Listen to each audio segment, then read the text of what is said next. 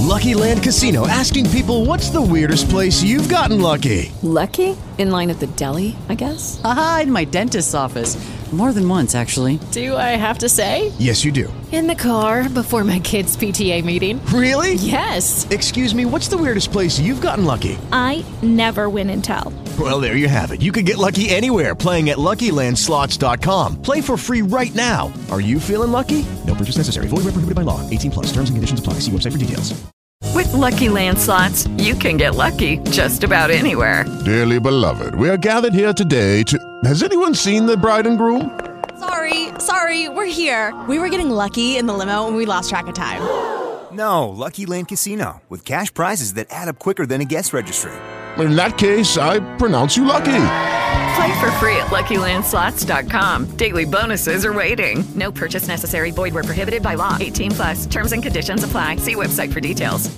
Okay, it's showtime. Just about ready to begin here. This broadcast on health, freedom, and healing liberty with obviously a very serious opening. Another disastrous shooting of innocent children and a couple of administrators or teachers as well in Uvalde, Texas, I believe it is.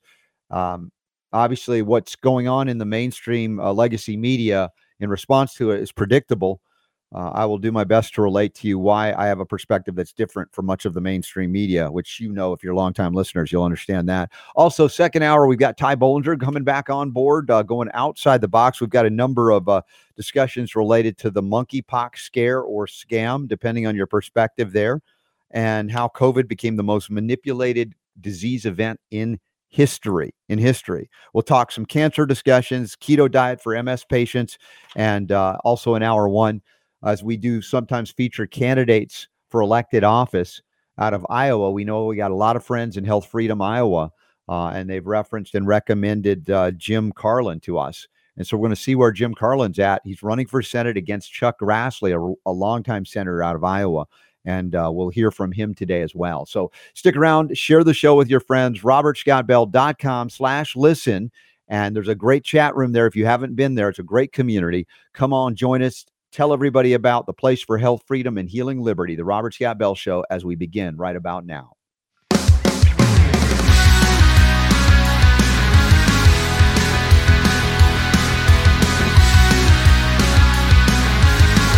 The Robert Scott Bell Show.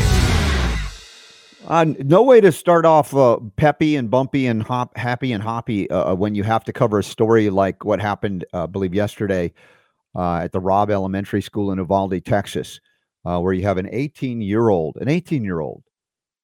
shooting apparently and killing 18 students, one teacher, 2 police officers wounded. And I always come back because I've been on the air. This is my 23rd year broadcasting. So we've covered a great number of these mass shootings or school shootings. And up until this point, we don't know. I don't have details about a lot more about the shooter unless Super Don finds something on the web that's breaking. In every case, just about, there's evidence of psychiatric drugging of the shooter. I don't have definitive evidence of that today, but I will just say to acknowledge the patterns that have emerged. In other words, for an 18-year-old or somebody of any age to go into a school and shoot up innocent children, much less, teachers and others that are there, how much you have to disconnect someone like that from any humanity, right? What would cause somebody to take any tool or instrument that can be used for injury or death, and a gun is just an instrument or a tool, and to utilize it to eradicate life of innocence, like outside of actual war theaters, right? Where you're in an actual war zone. Now, life on planet Earth is the history of planet Earth and the people on it. It's been filled with war and violence and death and destruction, although that isn't our focus of this show. Just an acknowledgement that that's part of our reality and in the history and our contemporary reality as you look at Ukraine, Russia, and other areas around the world. But when we see an event like this, it so disturbs us, as it should. Any sense of, you get that there's violence on the planet and there's warfare, but to go into a school of defenseless children and start shooting them, do you not ask the question of who would do this? How could they do this? Why would they do this? And this is, outside of now the realm of any parent, as I'm a parent, as Super Don is a parent, even conceiving of having your child at a school and this happens and you lose your child. I mean, there's just no way to say anything except that the only time can heal. And even that, to lose a child, you're never fully healed from that experience. So as I asked the question of what could take an 18-year-old, basically kid, borderline adult at 18, to take a firearm and unload on these children or any children, I do come back to the psychiatric drugging question simply because we know from the history of these shootings, and we also know from Dr. Peter Breggin, who has written prolifically on this subject matter of SSRI drugs and psychiatric drugs for kids, ADHD drugs, Ritalin type drugs, all of these things. They have a penchant for distorting reality, and that's an understatement. I've talked about the effect of those drugs on the governor on your behavior, right? We have all admittedly had at some time in our life angry thoughts, even thoughts of hurting somebody or killing somebody. And I just say this from humanity's experience of like, whether it's a mild thing like being cut off in traffic, you're like, or a real severe wrong that you felt has been done to you, and you want to take up, you want justice, right? And there's a humanity to the emotion of wanting justice in this situation or any situation.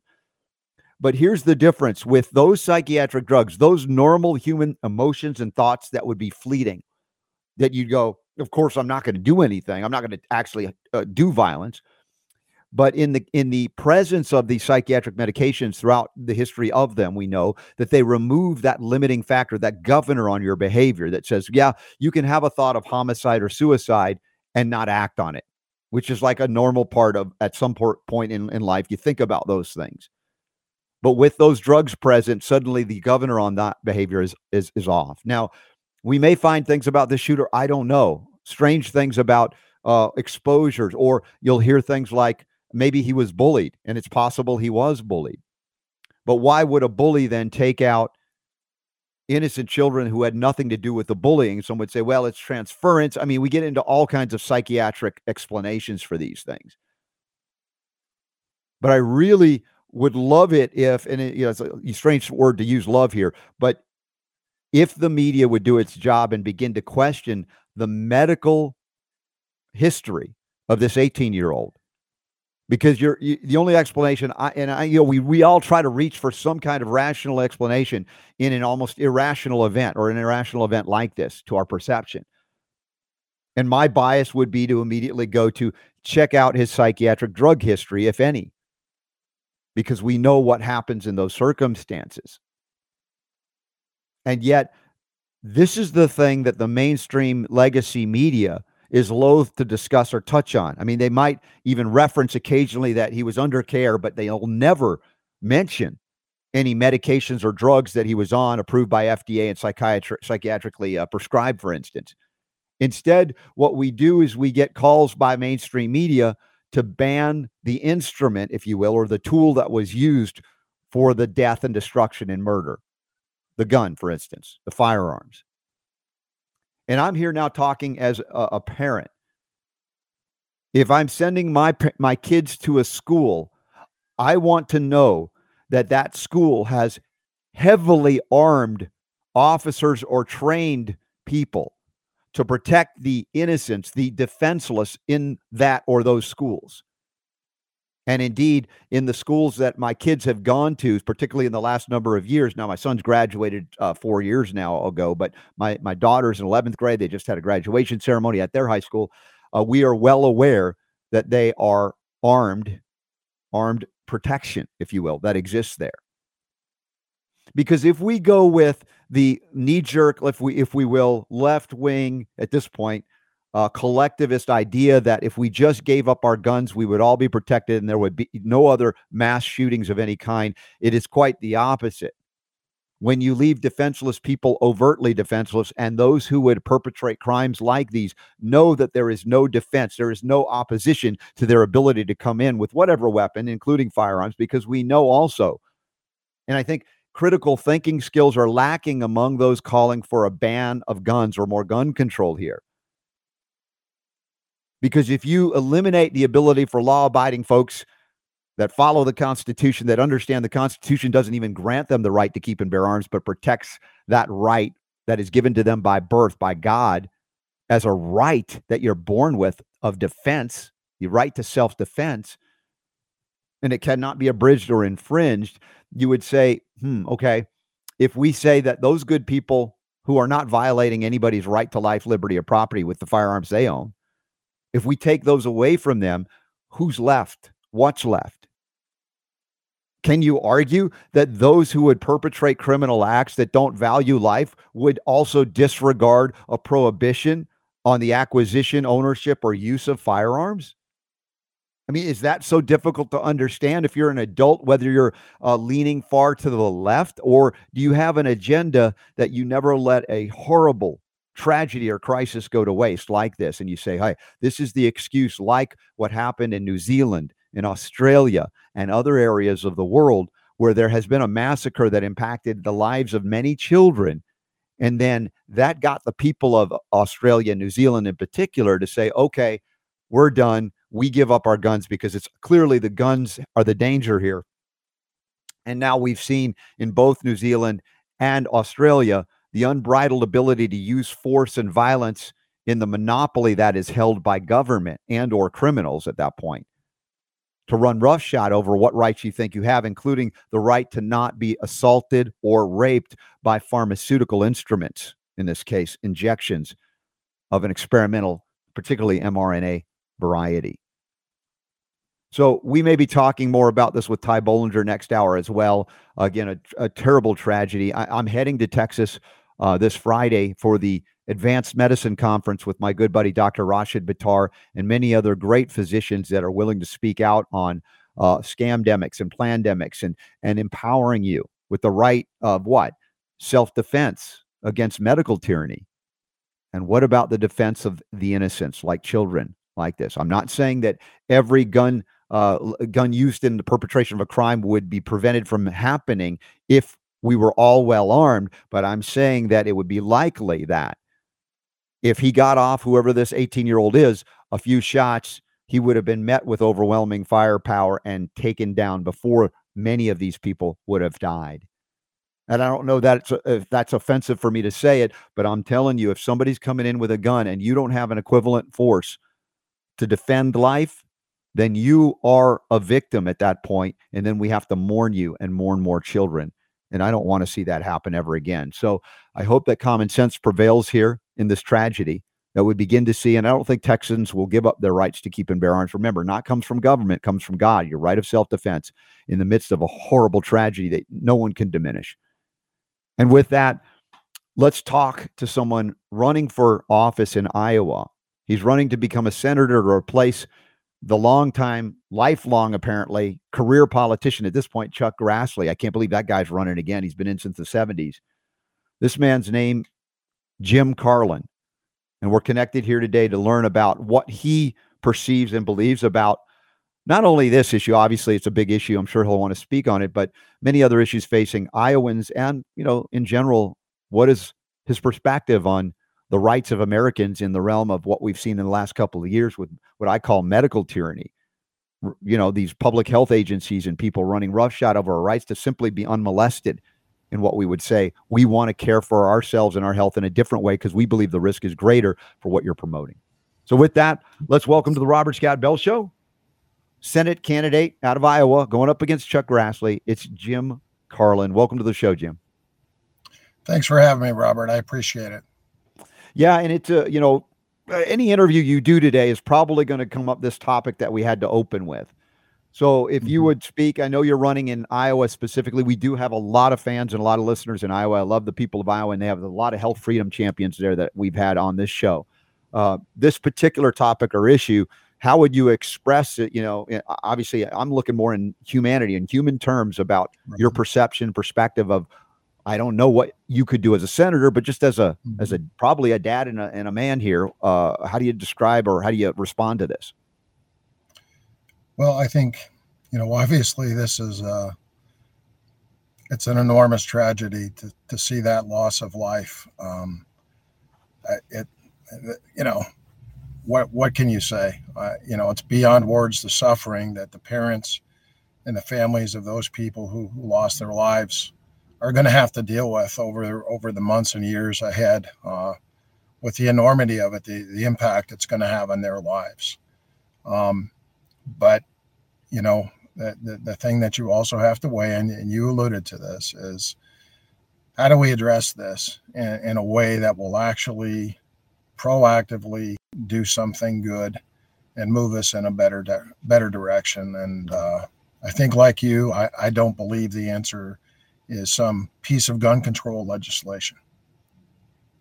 I think that to give up our right of self-defense because a tragedy has occurred, and tragedies do occur on this planet. This is part of life on planet Earth, unfortunately, or for whatever reason, South's designed. But I am not, I speak as a parent now, willing to give up my right to self-defense or the right of a school that I send my kids to say, you know what, we are going to let everybody know that we are prepared to beat back any kind of incursion. Now, thankfully, they don't happen often, but even once, we'd say is too many times, but it's impossible in life to prevent everything from occurring that we would not want to see occur. So how do we deter it? And I would say, to some degree, having a perpetrator know that if they're entering an environment that they're likely to lose before they begin, much less if they initially begin. Right. So I don't want to belabor and talk about that for the entire time. I'm fascinated by your journey running for the Senate to replace Chuck Grassley. And there must be reasons that you're like, Chuck Grassley is just not worthy of being a senator for Iowa, that you would say, I'm going to run because I think I'm better at what I would do for the state of Iowa and perhaps the people as well. Well, Robert, you may not know this, but first, I would like to comment on the Texas tragedy in light of a piece of legislation that I worked on as an Iowa senator. I fought and drafted a piece of legislation that required active shooter training in every public and private school in the state. And I was told I didn't have the votes to get it through the education committee, but my friend Amy Sinclair agreed to do it anyway. And the day we brought that bill to the committee was the day of the Parkland, Florida shooting. So needless to say, that bill got through the education committee, and it's now the law of the state in Iowa. So, one of the things that you mentioned is these people, these active shooters, tend to study up on the targets. This murderer picked an elementary school. If you were to do that in Iowa, the superintendent would probably be able to shut you down into a room in a matter of seconds with his phone. And many of our schools and law enforcement is well prepared, as are the teachers and staff of our Iowa schools. So the vulnerability has to be addressed. And as you said, the mental health component, how do these kids receive the image of a murderer to where it becomes an identity that they eventually act on? I don't think it's the guns. I think it's the image that we're cultivating in the hearts and minds of young people who go this way. Right. And I'll say this, Jim, I mean, I'm for fully armed teachers. And I know some people freak out about that because they're so afraid of guns. But if you've shown qualification to be able to protect, defend life with, a firearm, and that's the thing, it's ideally used to prevent tragedies, not to engage in perpetrating them. For the millions and millions of people that understand that here in the United States, where this show originates, guns are used to prevent more crimes than they are engaged in conducting. And I think that's something that, again, I know in the emotionality of a hot topic like this, a lot of people can't hear critical thinking. And I see that you engage in critical thinking. I'm grateful for that. I do. And as we look, forward to, let's say, analyzing what you would do should you become elected a senator from the state of Iowa, I was thinking about, since we're on the subject of federal, if you will, gun control, if we take to heart and to mind the words of the Second Amendment, the right to keep and bear arms shall not be infringed. That's right. The reality is the states have the right, duty, and obligation, as well as the people, to nullify federal restrictions on something that is a right to be protected by government, not to be eliminated or reduced, so that through the 10th Amendment, at least, the idea is to not let's say, engage in the activities that violate the Constitution on a federal level, on the state level, to say we will not engage in enforcing federal gun control laws that are not based in sound constitutional practice or principle. Well, and the tragedy of this is often used as an excuse to take away constitutional rights and go in that direction. You don't want to give up your freedom for a little bit of security. And, the reality is these shootings take 200 to 400 lives annually. Is that worth every person in the United States that wants to exercise their Second Amendment? It's not that the lives aren't worth it, but contextually, we have the Second Amendment as a boundary that says in this country, we're going to be defined as individuals. And the concern I have is that the eroding boundaries that define us as individuals, the vaccination mandate we're going to talk about today, my boundary as an individual where you're not going to give me informed consent, or my boundary on the Second Amendment right, I have a right to defend myself. I have a right to stand up for my boundaries as a free citizen. Yeah.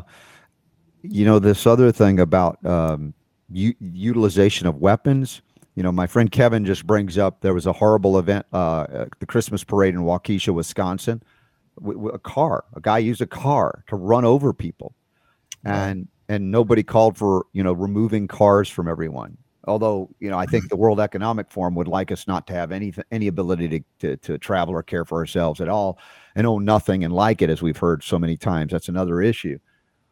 But if we look at the medical side of things that you mentioned, informed consent and mandatory experimental injections, you mentioned 200 to 400, people dying tragically. I mean, every life's valuable to me. And every life is, But think about this, and this is from the New England Journal of Medicine and the Journal of the American Medical Association and the Lancet. These are all prestigious medical journals, particularly the JAMA Journal in 2000, published a report by Barbara Starfield out of Johns Hopkins that modern medicine and all that it does with the FDA-approved drugs is the third leading cause of death annually in the United States of America.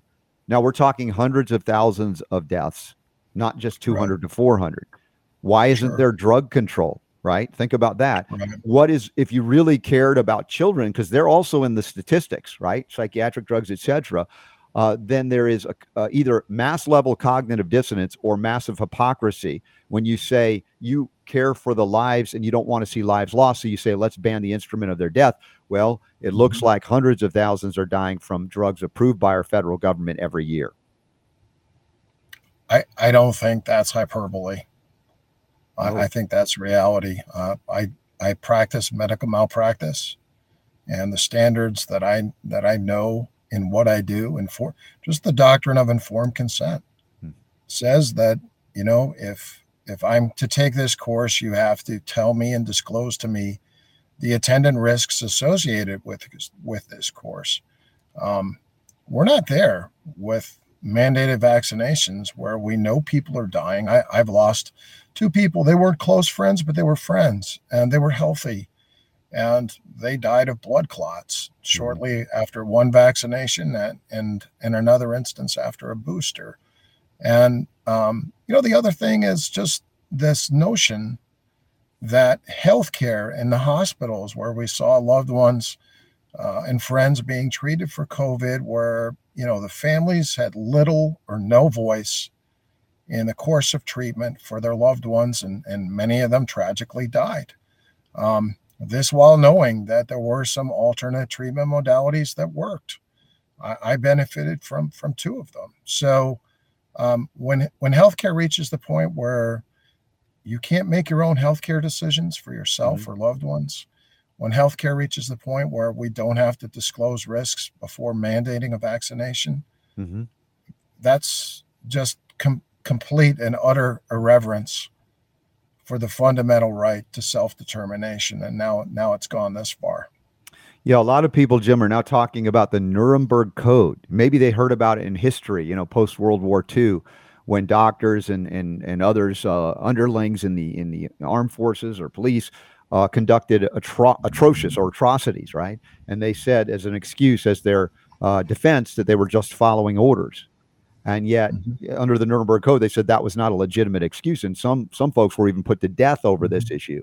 And yet we're seeing now not only doctors, but many in the political realm, in our government agencies realm, in the media, cheerleading for mandatory injections of experimental medicaments, barely medicaments, gene therapy, some would call them, and cheerleading for not providing, informed consent. It's like, it is, to me, is a world gone mad when you suddenly go, it's not the right of the individual to say no to something that could possibly injure or kill them, have unknown risks. And even if it's approved, if there's a risk, there has to be a choice. Where there's risk, there has to be choice. That should be an absolute. And we know there's risk. And when we have, I think the girls, or the ladies from Informed Choice of Iowa, Lindsay Maher and Bree Johnson, and they've done a fabulous job getting out information on risks associated with vaccinations, even before COVID came up. And as a legislator, they provided a lot of good content. Here's a good question that people should ask themselves. If the CDC admits that antibodies actually work better than the vaccination, why would you mandate vaccinations on the other side of somebody who has the antibodies? You're talking natural immunity now. Yeah, natural. Yeah. Why would you make them be vaccinated when you know their natural immunity works better? So, you really have to question the motivation of somebody who won't acknowledge a basic tenet of immunology. Yeah, very good, Jim. What of the physicians who did come out at great risk, apparently, they didn't know it was so risky, to speak out about the use of very old drugs, generic drugs, antiparasitic drugs like hydroxychloroquine and ivermectin, with other even dietary supplement combinations, and having claimed 100% success rates, not just one or two, but dozens of these doctors. And they were derided, they were deplatformed and censored. They were called kooks and nuts and quacks. I mean, I'm used to having that language thrown at me because I'm a homeopath, and we've lost the history of natural medicine in America. Not many people realize how entrenched natural medicine is in our history. They think that, America started when modern medicine started. It's like really amazing how if you erase history and rewrite it, the people have no earthly idea how we got here. And then we end up repeating unnecessarily disasters in history, like I think we're seeing now with the informed consent issue. But to your point, natural immunity, it's like even among the medical community that is in favor of vaccines, maybe avidly pro-vaccine on everything without question, they still recognize the superiority of naturally acquired immunity. And suddenly in the last 2 years, that no longer existed, from the WHO to the CDC and FDA and Fauci and on down. What happened? Who was writing those orders down to say, yep, I know you're an MD or a PhD about natural immunity, but imagine that doesn't exist anymore, and tell everybody. Right. What really concerns me about this is, when Obamacare came along, we had mandated health insurance, and Blue Cross Blue Shield made an awful lot of money on Obamacare when they mandated coverage for pre-existing conditions that wiped out all the smaller market participation.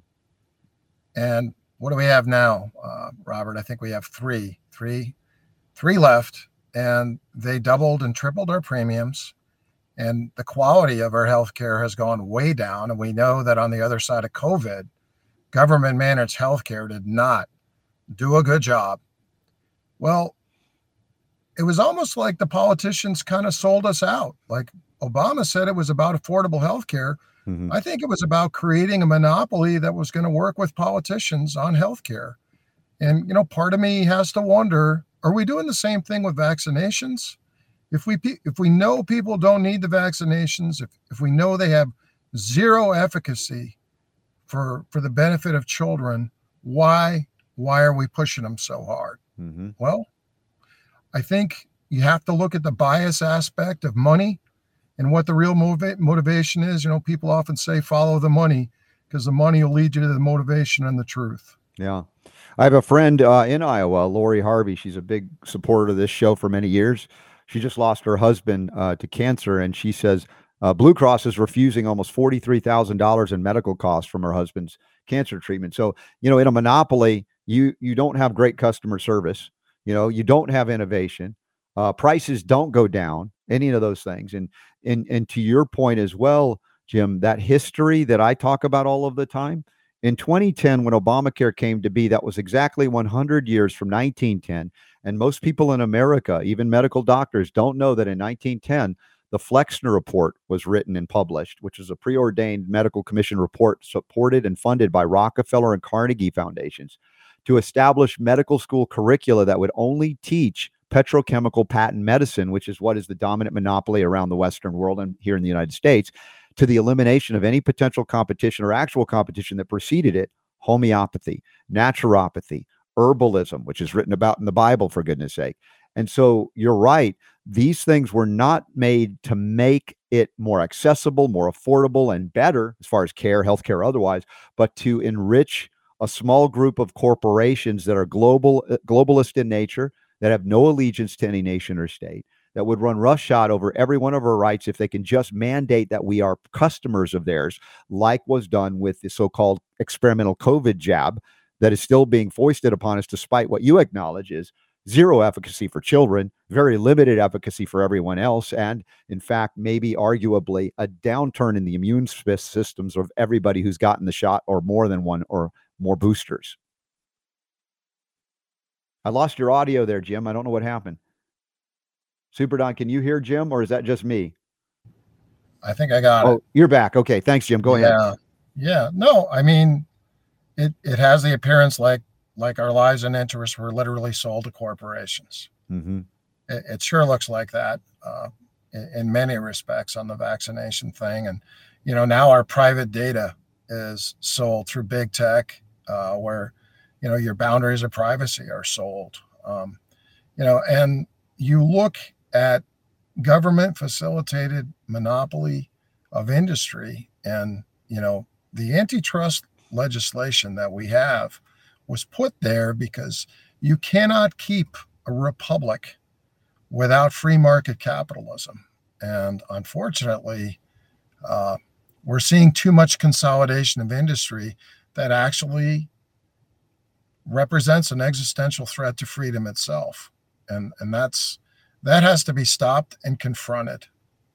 We're talking with Jim Carlin. He's running to be senator from the state of Iowa against Chuck Grassley in this election cycle. I'm enjoying the discussion. Your candor and your knowledge of certain things that most politicians won't touch or don't know anything about is refreshing. That's for sure. If you want to learn more about Jim, we have a link, Carlin, Carlin for U.S. Senate, FOR Senate.com. And you can learn a little bit more about this as he's taken on a lifelong career politician, Republican. Some would say rhino, but again, all Republicans aren't suddenly pure because we don't like Democrats, for instance, and what they do. No. But then, most Republicans are accused of being all for the corporations. Yet, ironically, the Democrats have been the most forceful in defense of corporations forcing their products into our arms. So you mentioned free market capitalism as opposed to what? Crony capitalism, or corporate welfare, like Ron Paul used to describe? Well, no, I mean, Milton Friedman was all about business, but he recognized the necessity of government engagement to preserve free market capitalism because once there's no semblance of free market, as is the case in agriculture in Iowa, or in our healthcare, or in big tech, these things can be used as mechanisms and levers to exert power and control over the individual. Mm-hmm. In a really threatening way. If things were to really go in the wrong direction on freedom, then they could really be used in a tyrannical way. And we do need to be concerned about that. I know there's angels in heaven. I just don't know many in politics. Not in government, no. And I think that's the danger of enlarging or empowering a centralized bureaucracy to control the market, right? I don't know that's what your intent is or thought when you're saying the free market, right?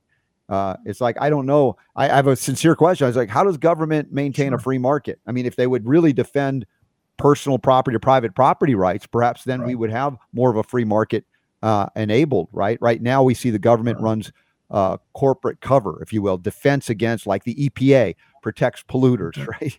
The FDA protects the poisoners that kill the third largest number of Americans every year, like Big Pharma, et cetera. And in a free market, I believe they would have to compete with the things that I do, homeopathy or naturopathy and other things, that the prices would come down, innovation would go up. People would be far less inclined to go to physicians that basically only write prescriptions for poison that end up killing a lot of our friends and family, if you will. And so if we're arguing for free market in medicine and healthcare is one of those things that's untouchable. And even among many Republicans, you hit this when they're like, no, Big Pharma is a little too powerful. I can't take them on now. But we have to.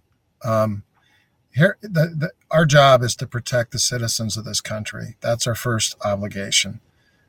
We have to protect and enforce their boundaries under the Constitution, their boundary to privacy, their boundary of medical autonomy, to medical self-determination, to their Second Amendment right to defend themselves, to their free speech. And so many of these things under corporate control represent real threats to those things. And that's when, if we're going to be about freedom, we're going to have to protect our people first. And I think that's when the process works best. And free market capitalism is part of that conversation because it gives people the right to make choices, and their choices impact cost and quality, and competition raises the bar, in industry. And if the government is in the business of facilitating monopoly or oligarch control of industry, in the long run, it's hurting the people. It's harming the people of this country. Yeah. Well, freedom is a word that's used that rings hollow with no definition, or it's altered definition by any politician who speaks it. Often when you challenge a politician about, well, do you believe in this kind of freedom? Like I talk about, imagine let's say Iowa. Imagine Iowa became a free market state for healthcare. That suddenly it said, FDA, stay the hell out of our state. We want to allow on a state level all kinds of healthcare providers to provide and innovate in freedom, in a true free market.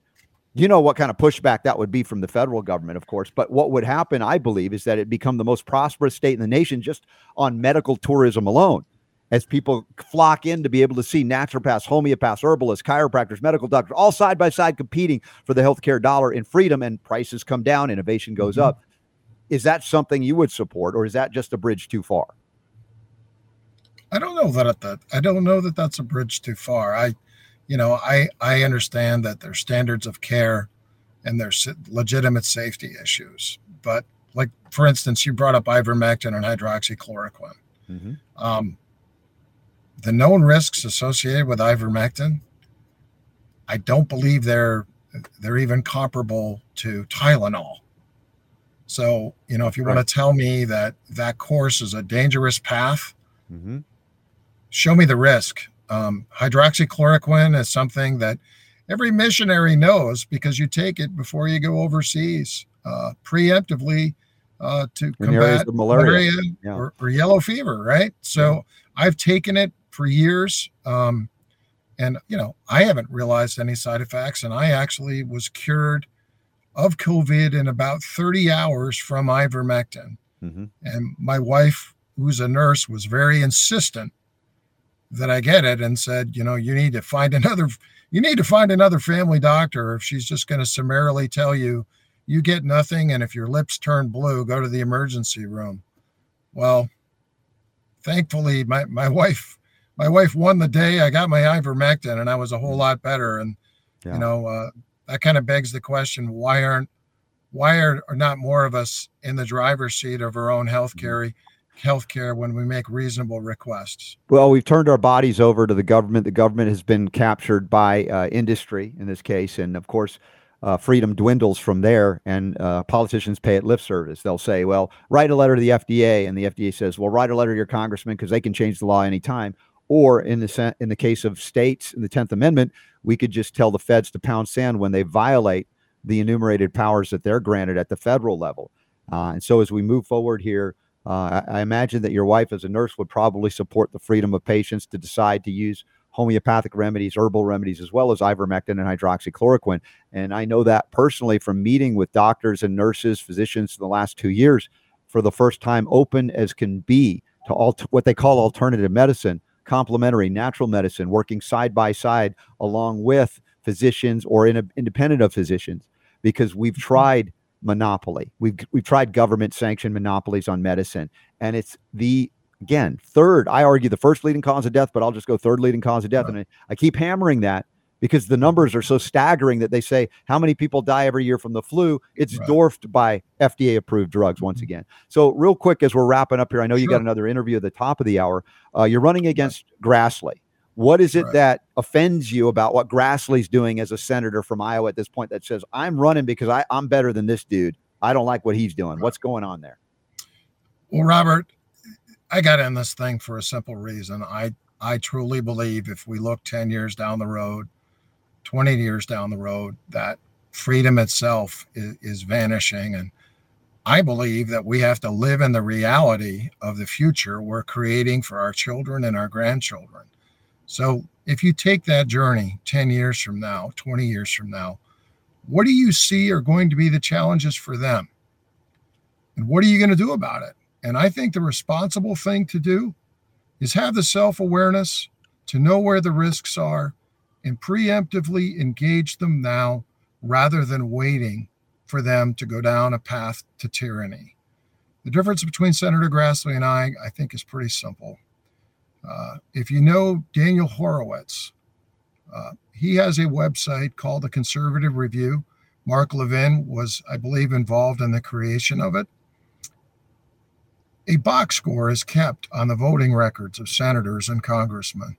For the last 6 years, Senator Grassley's record on different issues, whether it was certifying the election, voting for an infrastructure bill with double-digit inflation, voting against President Trump's wall, or the nomination of Merrick Garland, or Pete Buttigieg, or Michael Regan, Senator Grassley has not been a pro-freedom senator. His Liberty score was actually an F. And Chuck Schumer and Nancy Pelosi are in the F conversation on that website. People need to ask themselves, is Senator Grassley going to stand up for my freedom and for the freedom of my children? I don't think he is. And if he's not going to do the job, and you know that it's very foreseeable he's not going to do the job, you have to get in, and you have to get in the fight, and that's why we're doing what we're doing. Well, this is a freedom show, health freedom fundamentally, but freedom on all levels. And I don't like to hyphenate freedom, but I acknowledge that we have to gain our territory often by inches, as opposed to what I'd love to see it all just like, hey, freedom's back, right? But as you mentioned, Iowa, a big farming state controlled by the likes of Monsanto, Bayer, et cetera, GMOs and pesticide poisoning, et cetera. That's another arena where I might want to talk to you some more on as the election cycle continues, because I know that's important to the people of Iowa and those that want to farm organically, that don't get the kind of subsidies that corporate, welfare provides to these GMO Bill Gates level conglomerates. So, Jim, I appreciate you coming on board today. Hey, thanks again, Robert. I really appreciate it. Well, all the best on your attempts to replace the career politician Chuck Grassley. Y'all want to know more about Jim in the short interview we've had, you get a sense of where he's at. You can go to Carlin4USSenate.com. Thanks again, Jim Carlin. Appreciate you. You're welcome. Appreciate you as well. Thank you. All right. Well, we got a lot more to do on the Robert Scott Bell Show from time to time. I don't mind making forays into interviewing candidates for various offices, even though I know that arguably, the voting situation, if they don't understand, let's say, how much we are suffering under, I would say, a constitution that is engaged in I don't know, cancerous growth, all the limits on growth that the Constitution put in place so the government wouldn't do all the things that it does. Well, the people have to enforce it. As we know, the paper doesn't enforce itself. And that's, again, another, we're all dealing with the same disaster, the violations of freedom by bigger and bigger and bigger government at every level. So anyway, I appreciate Jim coming on to talk a little bit about that. I also would have talked about, given more time, the 17th, I believe. Yeah, the 17th Amendment. That was back in 1912 when they decided to make senators from the states. You get 2 senators per state, popularly elected, not selected from the legislature of the state, which would mean that now the people are voting, and the people may not have the concept of what the state the relationship between the state and the federal government, and then the state's lost standing in a sense. That's another aspect of how this was supposed to be run, and it was like, oh no, we got to get popular elections in as well, a democracy, right? Which can be a disaster, especially if you're a homeopath like me and 2 other oncologists, and we're deciding on what to do to treat somebody's cancer. You'll find out how dangerous democracy can be, the tyranny of the majority to the absolute destruction of the rights of the individual, the ultimate minority.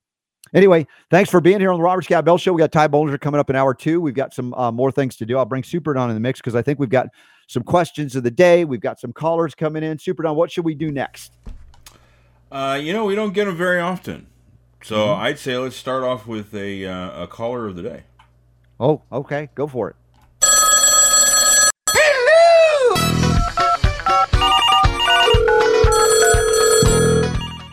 Hi, my name is Nora, and I live in California, and I know for a fact that Cardio Miracle does work, but I have a huge problem. I'm allergic to L-arginine and olive leaf, and I will not go to the pharmacy, so I need help. I don't know what to do. My blood pressure is really high. I just had blood work from Genova, and my inflammation is extremely low, so that's not the problem. I do have a problem not sleeping, and I am grinding my teeth, so I know that's from high blood pressure. Please give me some answers. All right, I don't know what to do. I just saw the doctor yesterday. He doesn't know what to do either. And I have a holistic doctor. He doesn't know what to do. So I need help. All right, thank you so much. Hopefully you were able to answer that. But I know Cardio Miracle definitely works. Thank you. Bye. Okay, she says, which is great. As we know, Cardio Miracle is awesome. I take it every day, and so many of us now do. Yet you say you're allergic to L-arginine and what was the other substance? It was I thought an immune modulator, if you remember what she mentioned. Olive leaf. Thank you. Yeah. Now, question about did they determine the allergy based on that Genova blood test, or were there symptoms associated that they validated were caused by either L-arginine or olive leaf, or both? For me as a homeopath looking at allergies as an overreaction of the immune system to something that, is a normal substance like an amino acid. Why would you react that way? In isolation, L-arginine can definitely do things that can create, kind of opposite type effects as well. And, we've talked about whether it's here on this show, Super Don, or in the webinars I've conducted related to the formula that's in Cardio Miracle and all that, the synergy that it has to address the adverse events of boosting nitric oxide suddenly, like L-arginine is known to do, right? And when that happens, we have a corresponding rise of peroxynitrite, which is an inflammatory free radical. And because of the botanicals and other mineral ingredients, it seems to counteract it before it becomes a problem. And then we've seen sustained production of nitric oxide, sustained reduction of the peroxynitrite. So you say it works. Were you on it for a while and then you started having other symptoms, and then you're saying, oh, it must be the L-arginine, and or did it have the olive leaf? Did you see that, if it was in that list? I'd have to look again dig, to see dig deep what for me as be. I'm talking about this. It might be because there's a fruit and vegetable phytonutrient blend. Well, keep reading it. I'm going to keep talking until you find out if it's in there. But I would say this from a homeopathic perspective. We can, utilizing the concept of like cures like, utilize substances that you have an allergy to in a homeopathic form to work on safely desensitizing, in other words, reducing the intensity of the symptoms or eliminating them altogether, like a homeopathic form of L-arginine, a homeopathic form of, the different botanicals that somebody say, I'm allergic to that. Also, when I see allergies, I'll often see almost without fail, still some gastrointestinal inflammation, some leaky gut. And that is often wrongly diagnosed because it shows up as an allergic trigger, but the allergen is not the cause of the triggering. The triggering is because of an imbalance or dysfunction within the immune system due to leaky gut, poor assimilation, malabsorption, etc., or digestive detox pathway congestion. So working more and more with the liver detoxes that I talk about homeopathically, herbally, or otherwise, or even coffee enemas, that can also greatly reduce some of the things. Now, you mentioned blood pressure issues. It seemed like it was it high? Yeah, high blood pressure. I think I wrote a note there. By the way, did you see that ingredient in there? I don't see olive leaf in it. Now, olive leaf, from what I understand, is good stuff, and I do actually. It's more of an immune. I've got olive leaf extract here on my. Right, so I'm not familiar with olive leaf being in that either, but the L-arginine, as I said, as an isolate, could create situations that might mimic allergic response. And in that comprehensive array called Cardio Miracle, I don't see that it would do the same thing. However, again, I'm lacking information from that caller as to why she says it works great, yet I'm in trouble because I can't take it because of L-arginine, but it works. So get back to me on that. Send a message to Super Don. If you go to robertscottbell.com, you could submit a message, type it in, or you can call the number that she did, 866-939-2355. Now, with blood pressure issues, I often look at renal issues, kidney issues. Over the years, we've talked about heavy metals, and particularly cadmium and its impact on the kidneys, creating elevated blood pressure issues. So have you analyzed in the Genova testing metals, like is there evidence of an excess cadmium, for instance, in the system? We could be exposed to cadmium by many ways today with battery technologies, etc. So that's a consideration. Also, to address kidney health, I think the Cardio Miracle is vital because of vascular delivery through the microcapillary beds within the kidneys, the renal system. There's so much that needs to be oxygenated and nutrified, and as well as detoxified through the kidney tubules, everything that is there. So what else can we do? Other minerals that are critical we've talked about recently include the bioactive copper hydrosol, copper being critical for vascular integrity as well. It works to protect the heart and the vasculature with selenium. So if you're not already taking the 100% whole food selenium from Innate Response that we get from Jonathan at choosetobehealthy.com, please go there, order the Innate Selenium as well as the Sovereign Copper, and you can use the code RSB5 when you're at choosetobehealthy.com to correct that as well and to help with blood pressure. Now, hydration has everything to do with blood pressure. Hydrogen within the Echo water systems from Synergy Science, also very profound and able to more, let's say, efficiently hydrate, but more importantly with the hydrogen that's available as molecular hydrogen to also work as a powerful antioxidant to address the inflammatory components that could create elevated blood pressure as well, beyond just hydration issues. So if you want, you can even get, if you don't want to get the whole house or these under sink units, if it's, I don't know what your economics wherewithal is, but the Echo Go is a little unit that you can put clean water in, your already filtered water in, and produce hydrogen water that you could drink immediately within minutes. And that's another profound tool to enhance the ability of even things like selenium to work more efficiently. So those are some things I would consider at this moment. And there are other things known to work for blood pressure, but I know, good Lord, we're running out of time in hour one. So I want to go on to the next call, but do follow up with me if you have other questions based on what I've said so far. Do we have another caller? Hi, I would like to find out the proper name of the copper sol that you're talking about and the silver sol and where to get them, and also the CBD telephone number. Okay. So that's easy. All right. I just mentioned the Sovereign Copper, the bioactive copper hydrosol, and this is Sovereign Silver, the bioactive silver hydrosol. I love it if you get it from, choosetobehealthy.com. He has them. He also has the Argentin 23, which is the professional strength form of the silver hydrosol that you can get at choosetobehealthy.com. Or if you support a local, what I call the old mom and pop independent retailers, the health food stores of old, those are the ones I'd really encourage you to support them because they're the lifeblood, the backbone of the natural products industry and just small businesses as well, rather than the international global conglomerates or the Amazons of the world. And I understand the convenience of it. Believe me, I do, of the Amazons of the world. But trying to support local if you can, and maybe even consider paying for things in gold backs locally if you haven't figured out how to do that.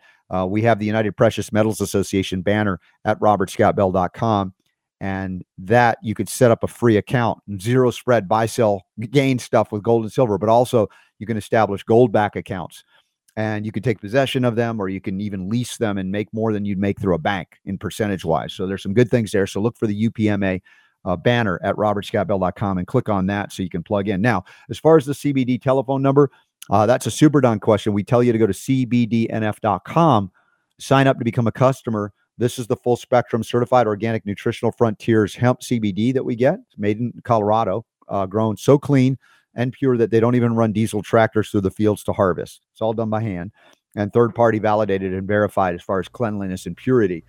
So super done. cbdnf.com. Is there a phone number that somebody could call and ask questions or order some?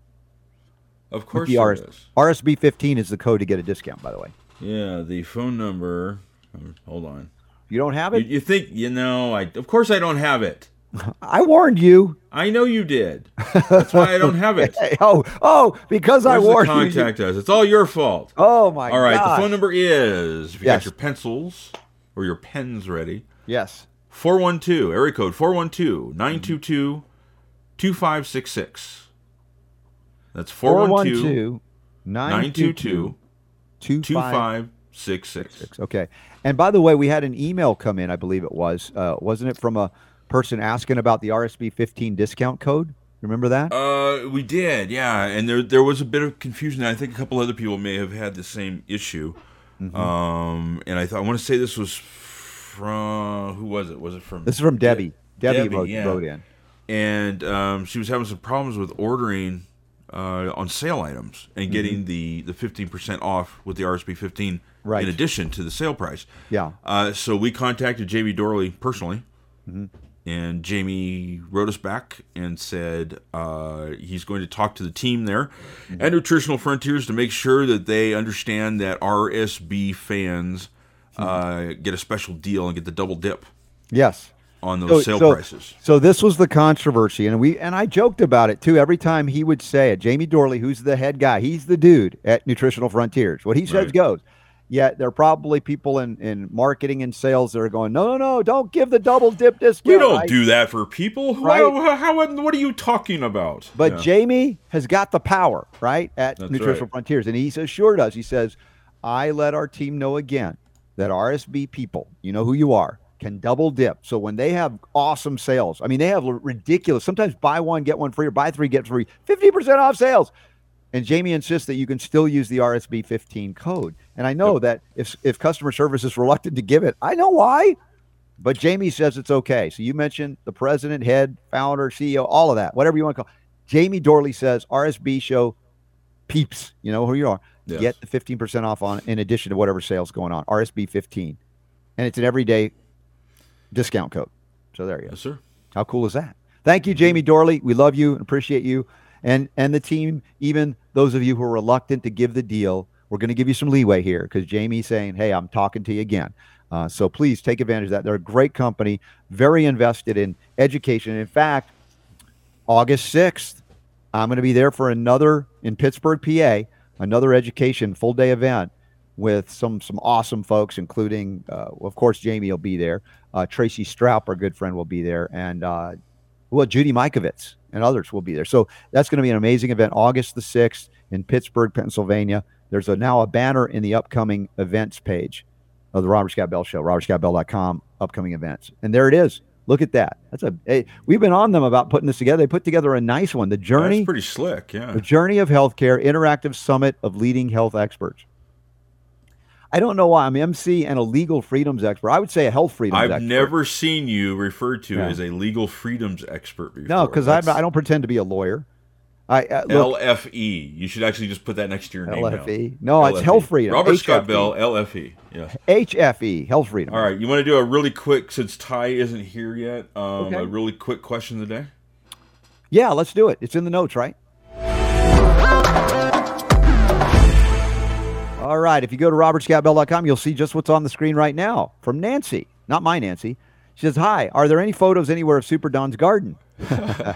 I'm starting a patio garden and want to see them if possible. Usually I'm at work on Tuesdays, but I'm home today, so I watched some of the video. That was here yesterday for the first time. It's great both ways. I also have just listened to the podcast, and it makes my commute interesting all the time. Thank you so much. Missed the video of yesterday's show regarding, even though I can see today 524. if any photos are on the website. God bless you all. So apparently, Super Don, you did post photos on the website today in the show notes. My plants are a thing now. Apparently, totally. Thanks, You knew thanks they would to you. be. Thanks to you. So yes, I did put it in the show notes. But here's this morning when I saw the message came in, I decided, well, let me go get a current picture. Mm-hmm. So I walked out, and this is not a patio situation. I know she said she's going to be starting on a patio. Right. You know, when I moved into this place, I was lucky enough that they had the raised beds out in front. Mm-hmm. So this is what it looks like this morning. Everybody looks good in the picture. I'm happy because I know sometimes, you know, when you do transplants, the plants can kind of have a little trouble in the transition. And so far, I haven't seen any issues whatsoever. They seem to be doing well. Now, I would say this, and Ty Bollinger is going to join us in just a moment. Remember I talked about the ground cover like hay or pine straw, something. As it gets hotter, it becomes more important. It's still early spring enough. It's not evaporating the water. Well, believe it or not, today's a hot day, but I keep on top of it. I keep them watered and stuff like that, but we're supposed to hit like 81, 82 today. Okay. Well, if you can, just throw some hay, if you have some access to that. Hey. I'm going to say that, Ty Bollinger. Hey. He's going to run. He's going to run. All right. We're going to go outside the box today on the Robert Scott Bell Show. Ty Bollinger joins us right after the break because the power to heal is yours.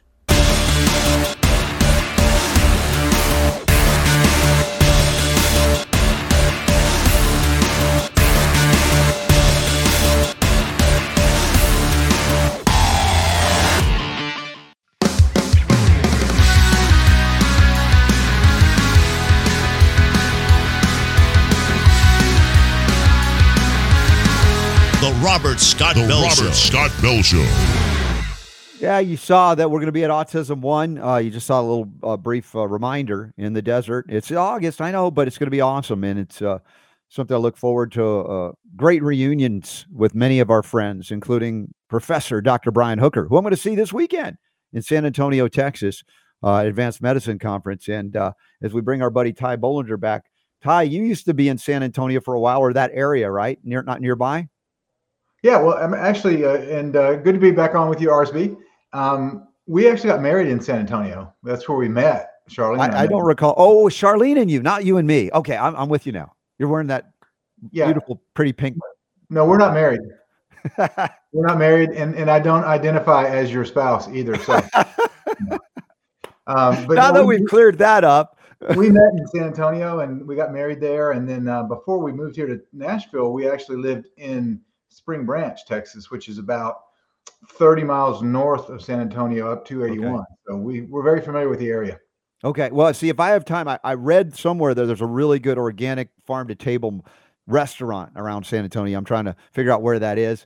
I'm going to get to hang out. You know what you need to do is just quit worrying about going to farm-to-table and go up to Rudy's Barbecue up I-10 and get some of the best barbecue in the world at Rudy's Barbecue from free-range pigs. Rudy's Barbecue. And they've got brisket, turkey, you name it, ribs. It's the best barbecue you ever had. Okay. Well, see what kind of time I have. I would have to second that. My kids, two of my kids, when they lived in Arizona, worked at one of the Rudy's there because they're a chain, Rudy's. Yep. And it's some of the best barbecue I've ever had. It is. Now it's a chain now. When we lived there in the early 90s, there was one Rudy's, and it was north of San Antonio up towards Bernie, Texas. Yeah. And then they branched out from there and became a chain, and now there's Rudy's everywhere. But yeah, some of the best barbecue you'll ever taste. All right. Well, I'm taking that under advisement. I'm going to see my buddy Michael Badnarik, who ran for president in 2004 as a Libertarian nominee, and he's a stalwart defender of liberty. And he's on his 10th life. I acknowledge that. Michael Badnarik is a cat with 10 lives, not 9. But he's planning to do a surprise keynote. It's not a surprise here, but on liberty, on freedom. I think at a luncheon maybe on Saturday over there at the Advanced Medicine Conference. So anyway, looking forward to seeing you in Nashville. We've got Kimberly Overton and the Nurse Freedom Network setting up in Franklin, Tennessee. It's one of the upcoming events, and you and Charlene will be there. I can't wait to see you guys, give you great big hugs, and continue meeting with folks for the cause of health, freedom, and healing liberty like we do going outside the box each and every week. Yeah, it's just a couple weeks down the road, isn't it? Yeah. I know. It's crazy because I got this weekend, San Antonio. I come back, turn around with the kids, go to Atlanta, have another conference there, but I'm there for a while, come back, turn around, and then I think I go to Nashville to see you guys. And it's going to be amazing. But I'm just like steeling myself, doing a lot of cardio miracle to stay strong through it all.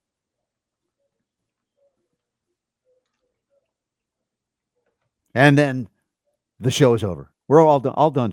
Oh, sorry. I just thought I froze up there, man. There was like a silence. I'm like, dang it, it's frozen up. No, it's like you messing with my mind because sometimes you do that. I remember when you said you were drinking moonshine on the air, and I sort of believed you. Yeah. So I don't know sometimes when you pretend to be frozen up if that's really happened. Well, we've got a lot to discuss. We've got a number of articles that Superdon sent us, but I do have to ask you because obviously the biggest thing in the news right now is what the disaster that happened in Texas. The wholesale slaughter of a number of kids and a couple of adults as well.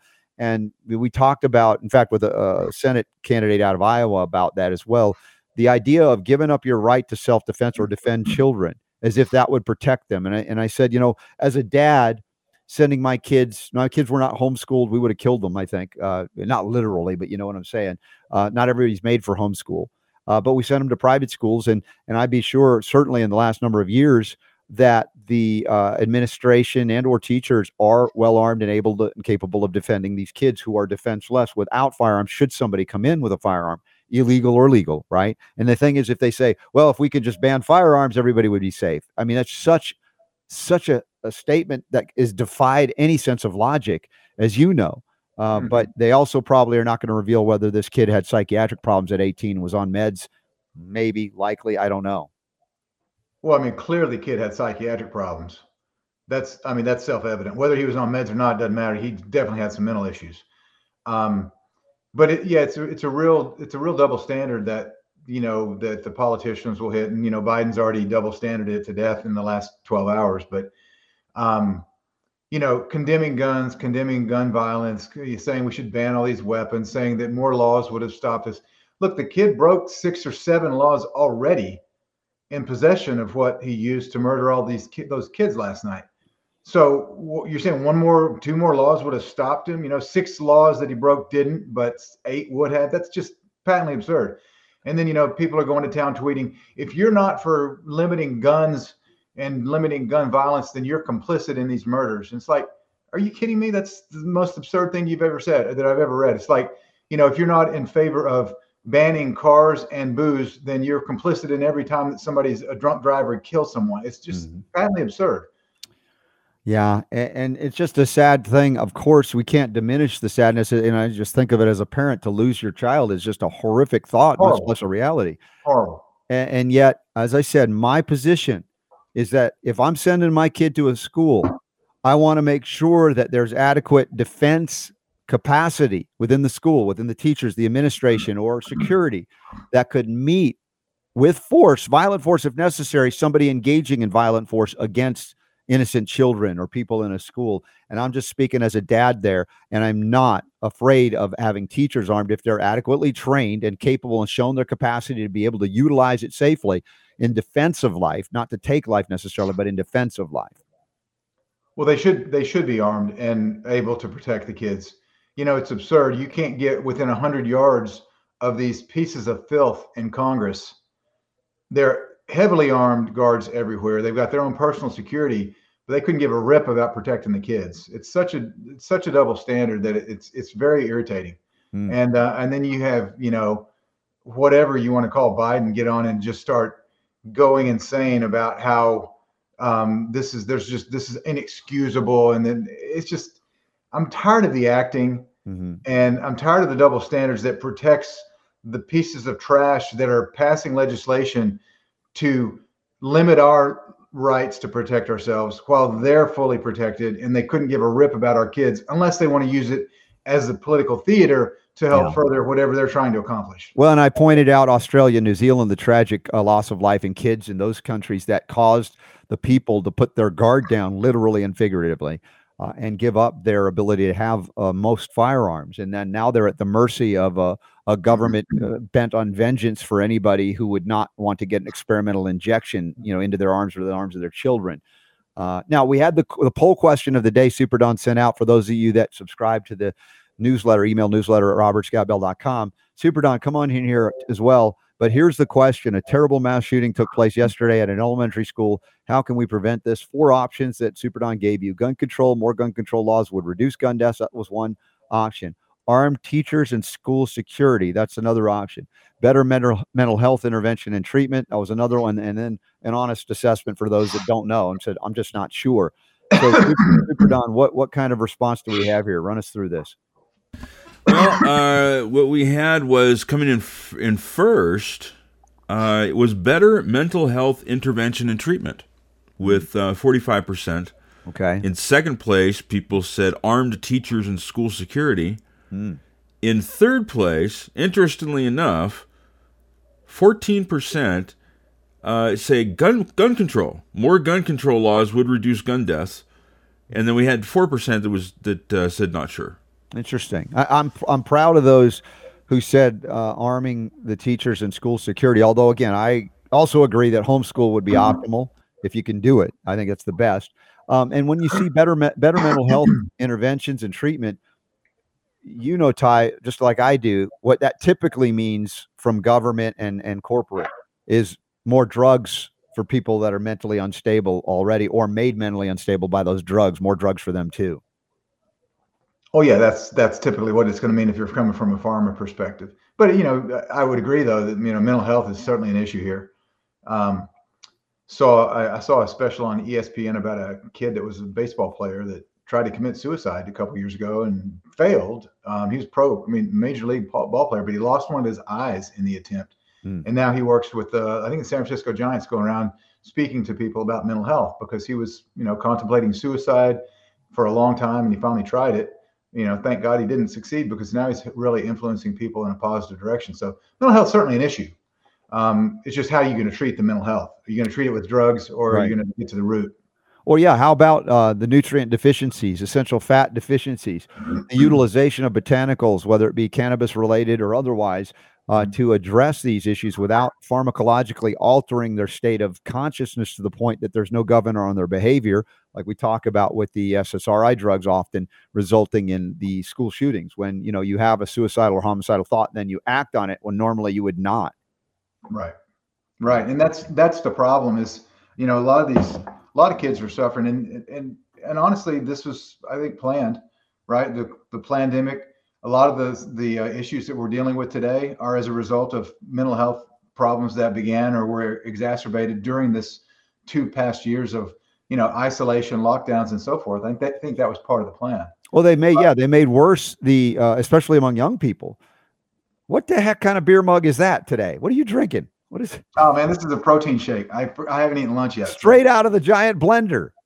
Well, if I pour it from the blender into the cup, then I got to clean the blender and the cup. So I like your thinking. I do. I like your thinking. My wife makes fun of me. It's just a protein shake. Finally, a cup bigger than your head. That's awesome. Yeah.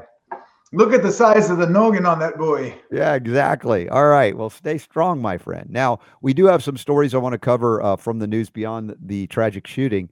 And one of them is about 2 corrupt pharma companies that are cashing in on the monkeypox scare, as well as an article about what you won't hear from corporate media about the monkeypox outbreak. Have you guys been talking about this in the family and with friends about, look at, here they go again? A little bit. I mean, it's like third verse, same as the first, right? I mean, we've been expecting something, and then now we're seeing kind of maybe this is what we've been thinking that they're going to unleash now is the next Corona 2.0 or whatever. Now it's monkeypox. I saw something funny. It was on a website or something. It's like in monkeypox, just remember that the K is silent. And right. I'm like, yeah. Moneypox. Right. Yeah, Bobby Kennedy put out a tweet, even though I'm banned on Twitter. At this point, still haven't found a way back in. But as monkeypox cases spread, a report shows that the Gates Foundation, the WHO, and pharma execs took part in a monkeypox pandemic simulation in March of 2021. And with links to do that, that used to be considered or derided as conspiracy theory talk. But even Event 201 really happened. And then we saw what manifested almost identically. And are they planning to use this, or is this a ruse for something else to come back or be introduced that might even be worse? Because we know monkeypox as a disease is not very easily transmissible. Did they do gain of function research on this too? what's manifesting here. Yeah, it's interesting though that they posted this and they actually had a monkeypox simulation, because I think it was probably 2 or 3 weeks ago. Hang on, somebody's trying to call me here. What kind of ringtone is that? You lose all of your masculine street cred. That pink thing you're wearing plus that ringtone. And it's an 80s tone, man. It's called 80s tone, but I can't figure out how to. It sounds like on hold music from the 1980s. Yeah, it's an 80s tune. But yeah, that was Muzak. That wasn't even music. That was Muzak. That was Muzak. But that's what it sounded like. Yeah, I picked it because I love 80s was the best decade, and so from a music perspective, from a ringtone perspective, everything for me is 80s. Are you wearing spandex or something that we should know about today? What's happening? You got your fanny pack. Got your fanny pack on. He's got his fanny pack. He's ready to go. That's for me to know and for you to find out, Robert. Okay. Hey. All right. A second. Hold on. Where's he going? Well, you can't go off camera. I do have a fanny pack. Okay. Yeah. Well, that's sort of a bodybuilder thing too. But you know, you have to have a fanny pack. Yeah. I take it with me every time I play softball because I don't have any pockets in my softball pants. Mm-hmm. So I just take that with me. Do you still wear do you wear the baggy pants when you work out? The baggy pants? Oh, yeah. You mean the 80s baggies? Yes. Oh yeah. I've got a couple. You can still buy those. I found those. You know what? Yeah, you can buy them at several websites, like the T. Michael Gear sells them. Yeah. Gecko is a thing. What Remember is it? Gecko from the 80s, the Gecko brand?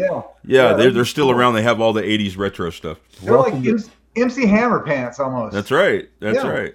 Welcome to the Super Don and Ty Bollinger Fashion Police. Robert, you can take a break, Robert. I've lost control of this show. I give up. I walk away at this point.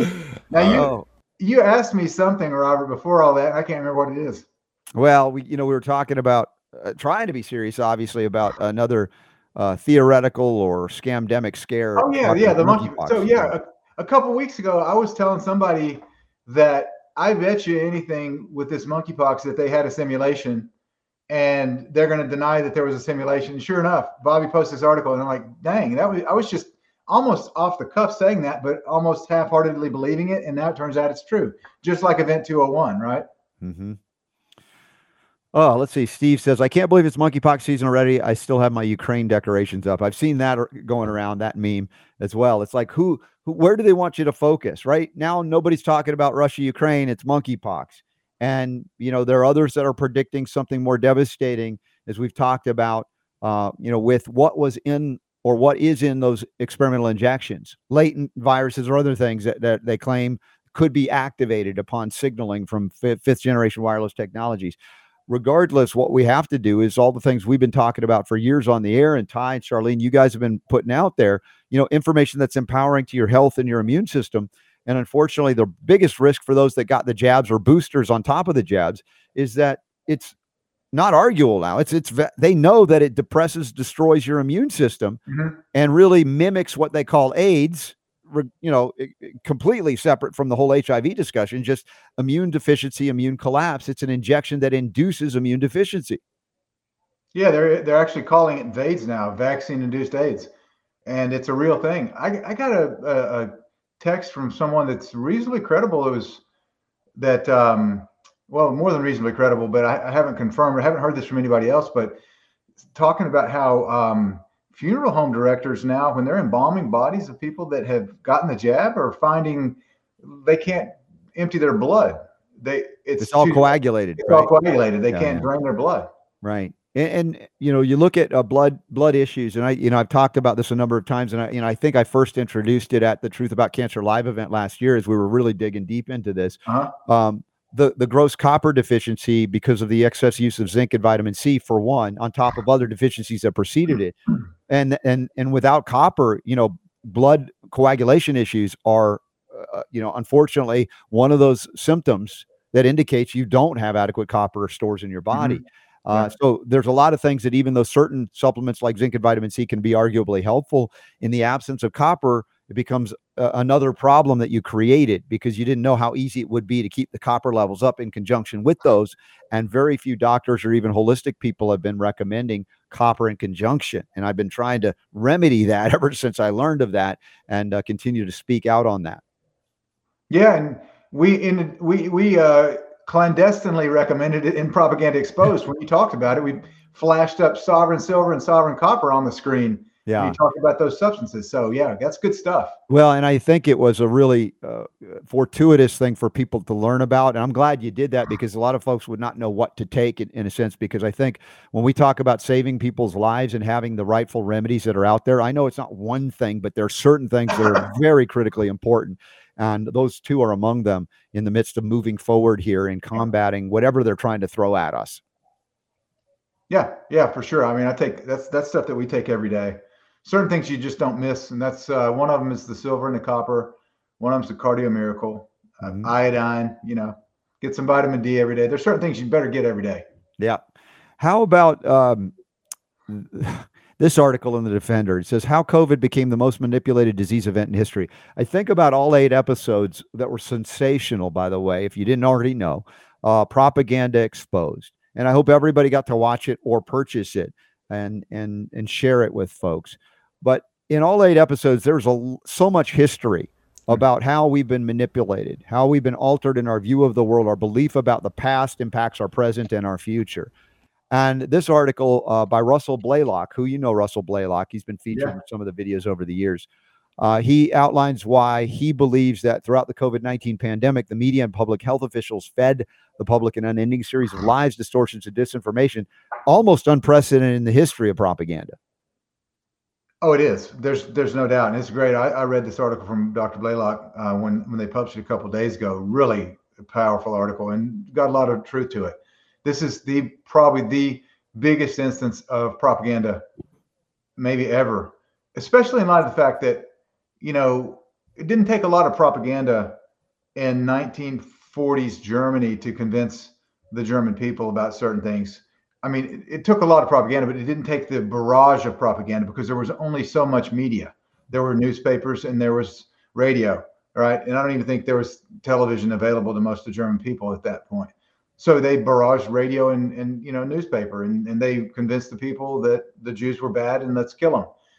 This is the biggest instance of propaganda in the history of the world, because look at all of the different media outlets that they had to co-opt in order to continue to push this narrative across the board globally, from TV to radio to cable to satellite to all of the internet stuff. I mean, it was a full-scale propaganda attack for COVID-19, and they were very successful to a large extent, because there's still people out there that are convinced that if they hadn't gotten that third booster, even though somehow they got COVID after that third booster and were as sick as they've ever been, they probably would have died without that booster. I mean, they've convinced people to believe exactly the opposite of what logic tells you. Yeah, it's amazing what a message repeated, as they say, often enough, perhaps loud enough, and even quiet enough, a combination of that can work its way into the subconscious to the point where you adopt absurd, let's say, views. Like you pointed out, the people that have, gotten both jabs and 2 or 3 boosters, they get what's called COVID, and they're like, thank God I got the shots. It would have been so much worse, right?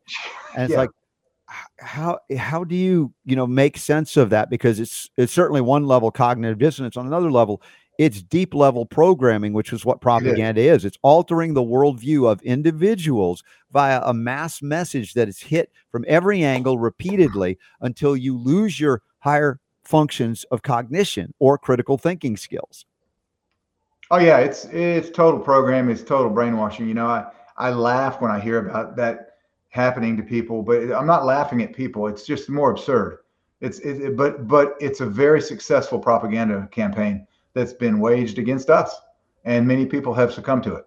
Yeah, quite astonishing what we're witnessing. Yet there is a potential in the midst of some horrible things to wake up like never before.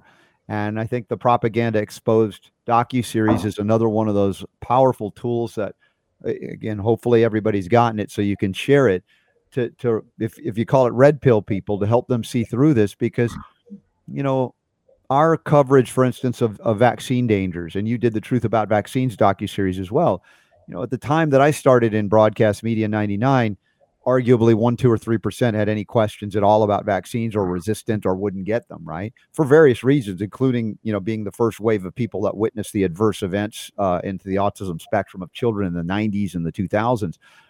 But now we're seeing, evidence of 80% or more parents saying, I don't want this shot for my kids, even if they approve it for 1 to 5-year-olds, for instance. And the uptake for the 5 to 11-year-olds has been, the minority, if you will, have adopted these shots, even though they're approved under emergency use for them. So I would see that there's a lot of evidence. If we're, the concept, we're winning. I hear that. We're winning. We're really winning. Well, the evidence of wins, or the potential for winning from our perspective, those that love health, freedom, and healing liberty, and just freedom in general, is they're ramping up censorship, trying to pass laws that would mandate, acceptance of things without informed consent, because that's a losing proposition long term, even though it seems to be a powerful position because they theoretically hold all the power. But I think it's people awakening to, this is getting really uncomfortable. Now I'm willing to speak up. Before I was too scared to. Now if I stay silent, what happened in Nazi Germany could happen here as well. Yeah, it's kind of hard to say why certain people act the way that they do during these times. It's hard to say why the Germans acted the way that they did during World War II. One of the, and by the way, we're going to relaunch Project Exposed in October, November, but a lot of people are saying, hey, I couldn't watch it or whatever. Excellent. I didn't hear about it till too late. So we are going to relaunch it. But one of the things that Mel K had mentioned in her interview was that, people don't realize that during Nazi Germany, there was 1 million people that worked in the camps. Mm-hmm. There was millions of Jews, and not just Jews were killed in the camps, but there was 1 million Germans that worked there, and they go home to their families at night and act like everything was normal, and that's kind of what we've seen during COVID. Mm-hmm. We've got a lot of these medical professionals, they know what's going on, but, they're afraid to lose their job or whatever. So they play along with the narrative. And as a result, they've been able to hoodwink the people, and a lot of people have died. A lot of people have died, and a lot of people have invented and died. A lot of people have been denied treatments that could have saved them and died. I mean, there's lots of reasons for the deaths, but there was medical participation in this one for sure. Yeah, and I think we're seeing that statement come to reality.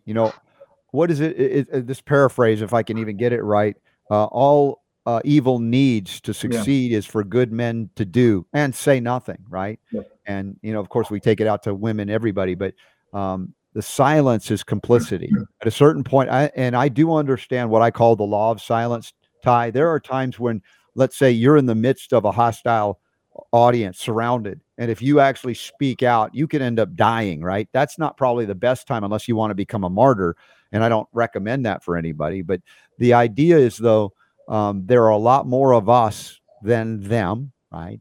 And that those doctors, physicians, nurses that aren't speaking up, I think, should be called out for their cowardice at this point.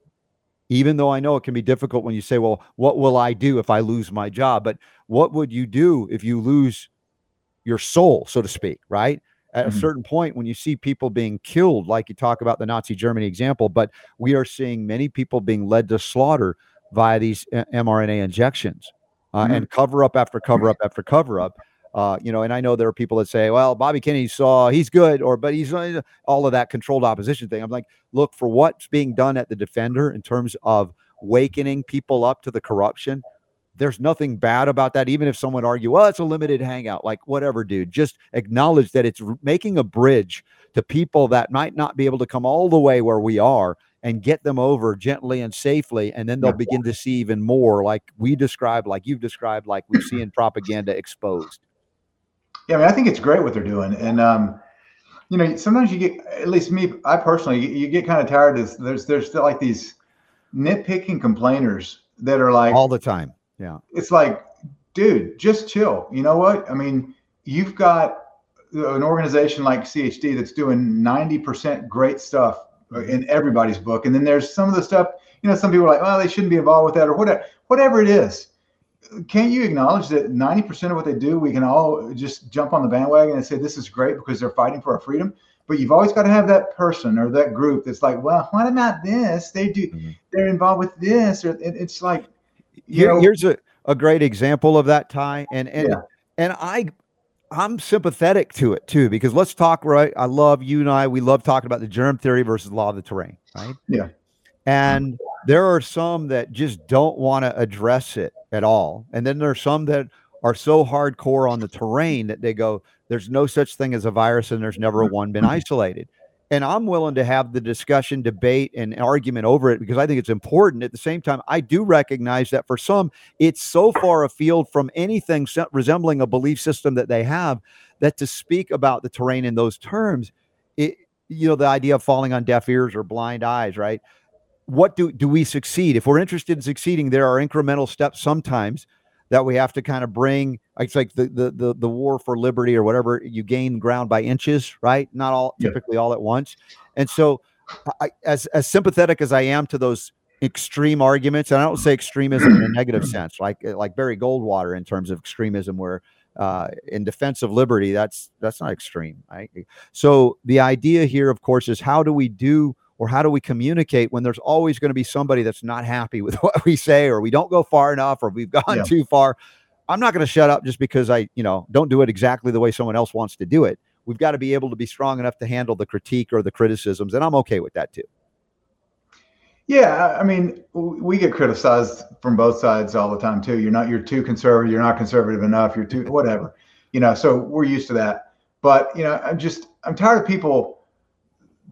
Certainly everybody has a right to their own opinion, but I'm tired of the people that just have an opinion and don't do jack squat. Just complain all the time, right? Yeah, just start doing something. If you're actively involved all the time and you're busting your tail to make sure we stay free and you want to voice your opinion about something, to me, you've qualified yourself much more than somebody that doesn't do anything except surf the internet and find things to complain about. So, there's a difference. Super Don doesn't get upset about any of this, right? We don't have these discussions at all behind the scenes, right? You know what we're talking about here, Super Don? I do, and I think it's almost like I know this is probably going to tick some people off, but I think it's like a Gen X thing, right? Okay. It has a lot to do with the way that we were brought up. It's just like cut the BS. Let's just get to what it is going on. Stop complaining about crap. Everybody get along. We can just talk and stuff like that, and forget all this stupidness on the outside. So it's our generation that's at fault here for going. Let's get talk about it. We can disagree. We can be okay. Blank happens. Move on. It's like I don't know. Yeah, I'm with you. Yeah, I'm with you. I agree with Don on that one. We're three dudes, and some dress funnier than others. Arguably, any one of us could win that competition. I'm just saying, everybody's got an opinion there too. Robert, I love that jacket. Sorry, you shouldn't make fun of your own jacket. Don't be so hard on yourself. Yeah. This reminds me, these Adidas jackets of back. Dude, those are totally cool. Those throwback, aren't they? That is totally Run DMC right there. What you're wearing. The only thing I could do better is if I had a members only jacket. If you remember those, and they had the little things up here and everything. Those were kind of weird. I didn't like those. Members only. Yeah, but there was a time that the members only stuff, and we were talking who was already. It that was the president or the leader of Iran for the long time there? He always wore one of those before the Shah, or after? Well, no, it was after that. I can't remember. He was the. I don't. You don't remember that? The guy that wore? Okay, I'll find it. Right, I do remember parachute pants and baggy workout pants and all those things. I do. And speaking of parachute pants, I was listening with, Charity this last week. We were listening to some 80s music, and we're listening to Queen, Under Pressure, right? Mm-hmm.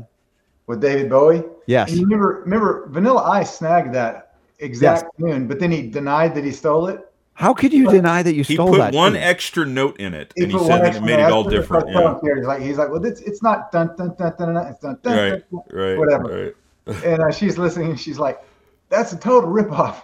So anyway, more parachute pants story, right? Vanilla Ice. Yeah. Jim Carrey did a really funny takeoff on that on In Living Color. And instead of Ice, Ice Baby, it was I'm White, White Baby. It was so funny. Nope.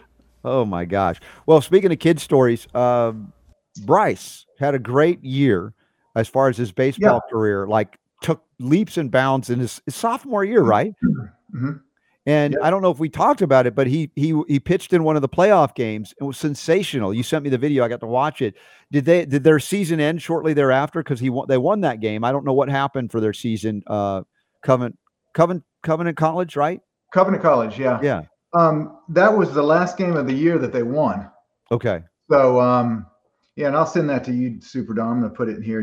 Did he get? I mean, he should get some kind of award. He was the best pitcher this year. I mean, coming up the second year, he was amazing. He was their best starter this year. Yeah.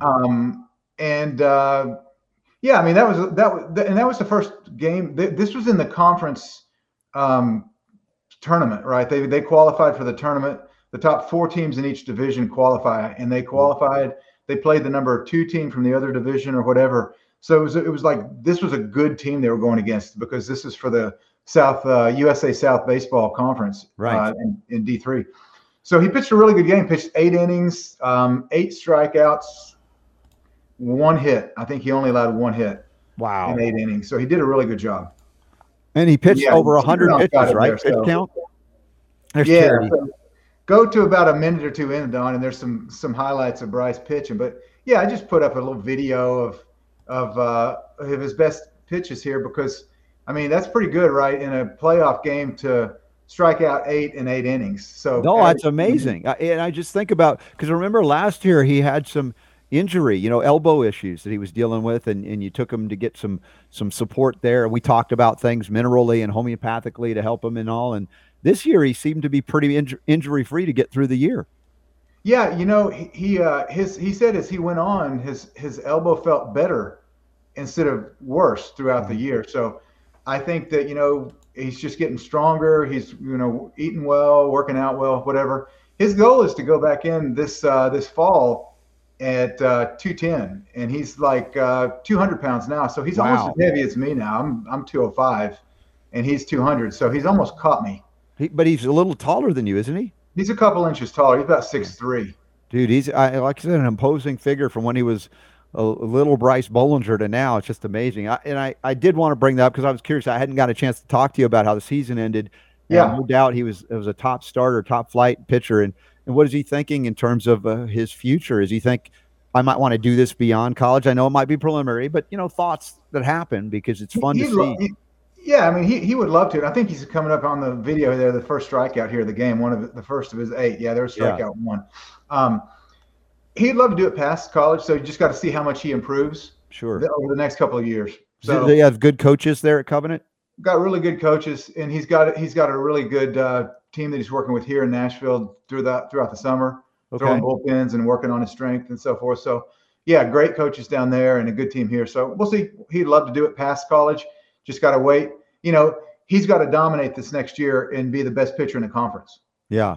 That's his goal was to, first of all, go on his freshman year and, make the team and get to play some, which he did. He started the last game, and then he worked his way into the number 1 pitching position this year. So now next year he needs to be like number 1 pitcher in the conference. So That's his goal.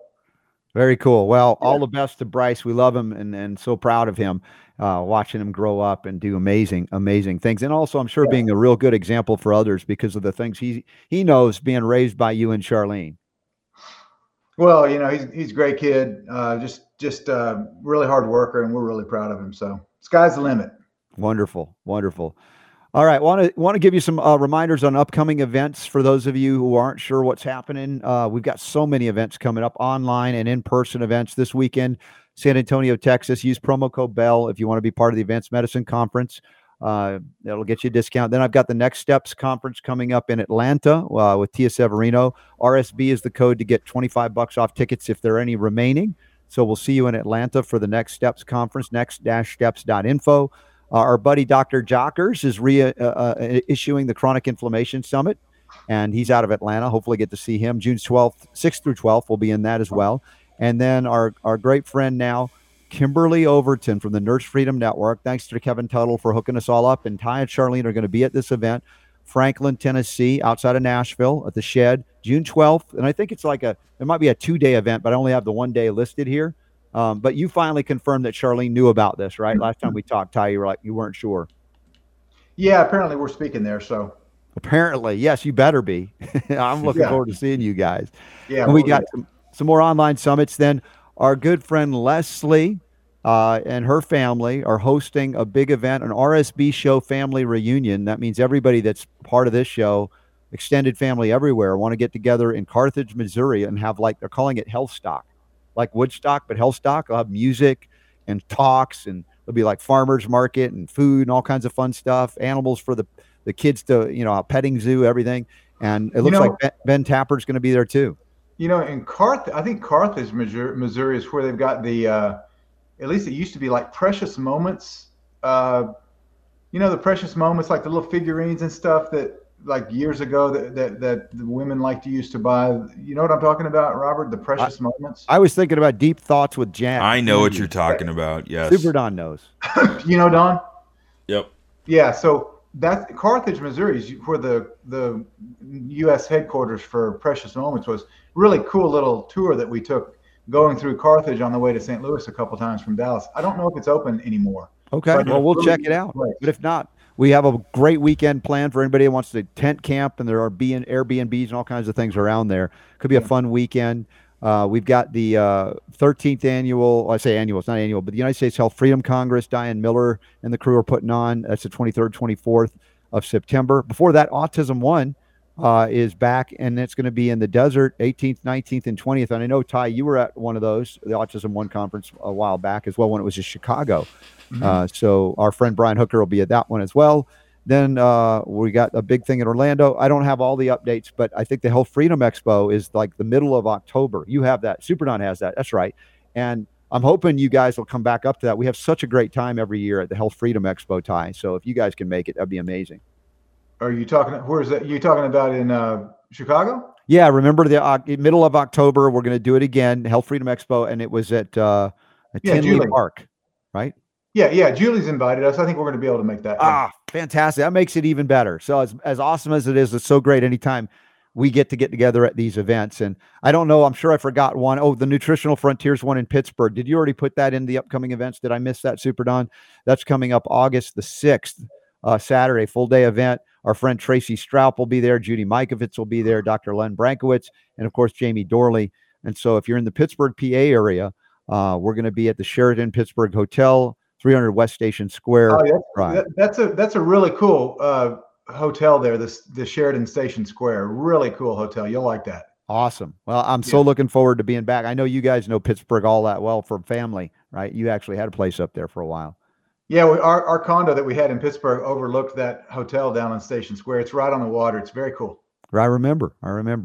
So let's see what other stories we want to cover here as we still got about 10 minutes here, enjoying the Outside the Box edition, lightening the mood as much as we can in the midst of a lot of things that happen out there that are not so fun to talk about. We have a couple of articles that Ty and Charlene wrote at the truthaboutcancer.com website. They're linked up in the show notes. One is about Sanofi, a big pharma company, is going to pay a family after an epilepsy drug caused autism. Why is it they can acknowledge a drug can cause it, but they'll deny up to everything that a vaccine would have anything to do with it? Yeah, it's a double standard, isn't it? But the courts have ruled, several times that vaccines have been causative in autism. Mm-hmm. The DHHS courts, actually, the vaccine court. But yeah, here's this article. Sanofi. Yeah. Okay. Yeah. Sanofi. French court ordered them to pay. What's the name of the drug? Valproate. So Valproate apparently caused autism. Yeah. It's weird. The pharmaceutical drugs can cause autism. Any host of a number of things can cause autism, according to the medical industry today. But vaccines can't.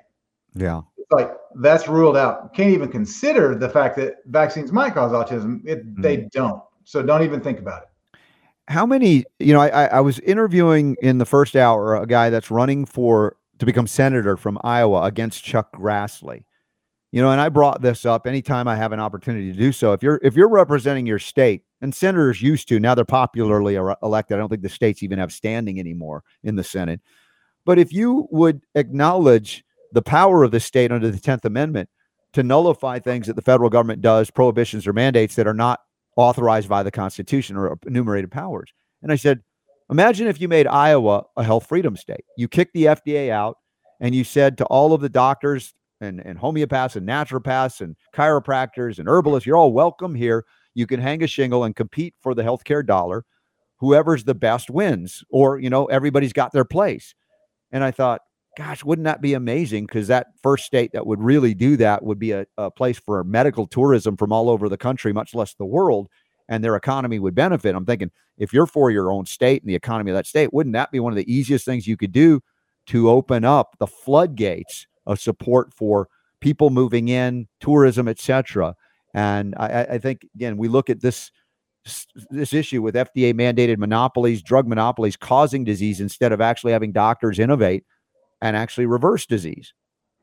Yeah, the problem with that, getting a state to do that is just the sheer number of people that have been bought off by pharma, and at the federal level, but I'm sure also the state and local level. Yeah. So is that possible? Yeah, it's possible.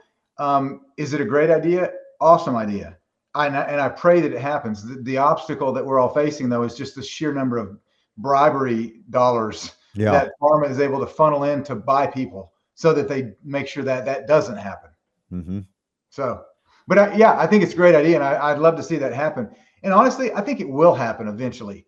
I think that I think the reason that we haven't at this point is because pharma's scrambling, trying to make sure that they got all their bases covered because it's on the way. Yeah, there's going to be a state that opens up, and I think it will happen. Well, it's inevitable with an economic collapse or other collapses that the controlling factors that they had via buying you off, they suddenly lose that ability. Now it's about the belief system of the people, and many people are waking up because of COVID crazy, now monkeypox crazy, to see through the lies, deception, and propaganda. Another article that we have from thetruthaboutcancer.com by Ty and Charlene today, come from a little earlier this month. How to find the right doctor for cancer. We don't wish cancer on anybody, but cancer cells exist in everybody. It's a question of whether your immune system can contain them and deal with them and other issues we've talked about. But when you write an article about how to find the right cancer or doctor for cancer, what are some of those things that people should consider? The main thing you got to consider is you've got to have a doctor that's open-minded to natural treatments. If you don't, then you got to find another doctor. And what people need to remember is that we hire the doctors, they don't hire us. So we can fire them and find somebody else. You don't have to have a full-blown naturopath or a homeopath or whatever. You can find a medical doctor. You got to find somebody that's open to medicine, to natural medicine, and open to nutritional medicine. Because as we mentioned in the article, 99% of doctors go through medical school. They don't learn anything about nutrition, right? And that's one of the things that we've seen over the years interviewing doctors for documentaries is that they're all like, well, we didn't get taught anything about nutrition in med school. So the main thing really is they've got to be open to the fact that there are things outside of the box that they may have never been taught that they need to at least listen to, and you can use them as a sounding board for. That's the main thing is you have to find an open-minded doctor.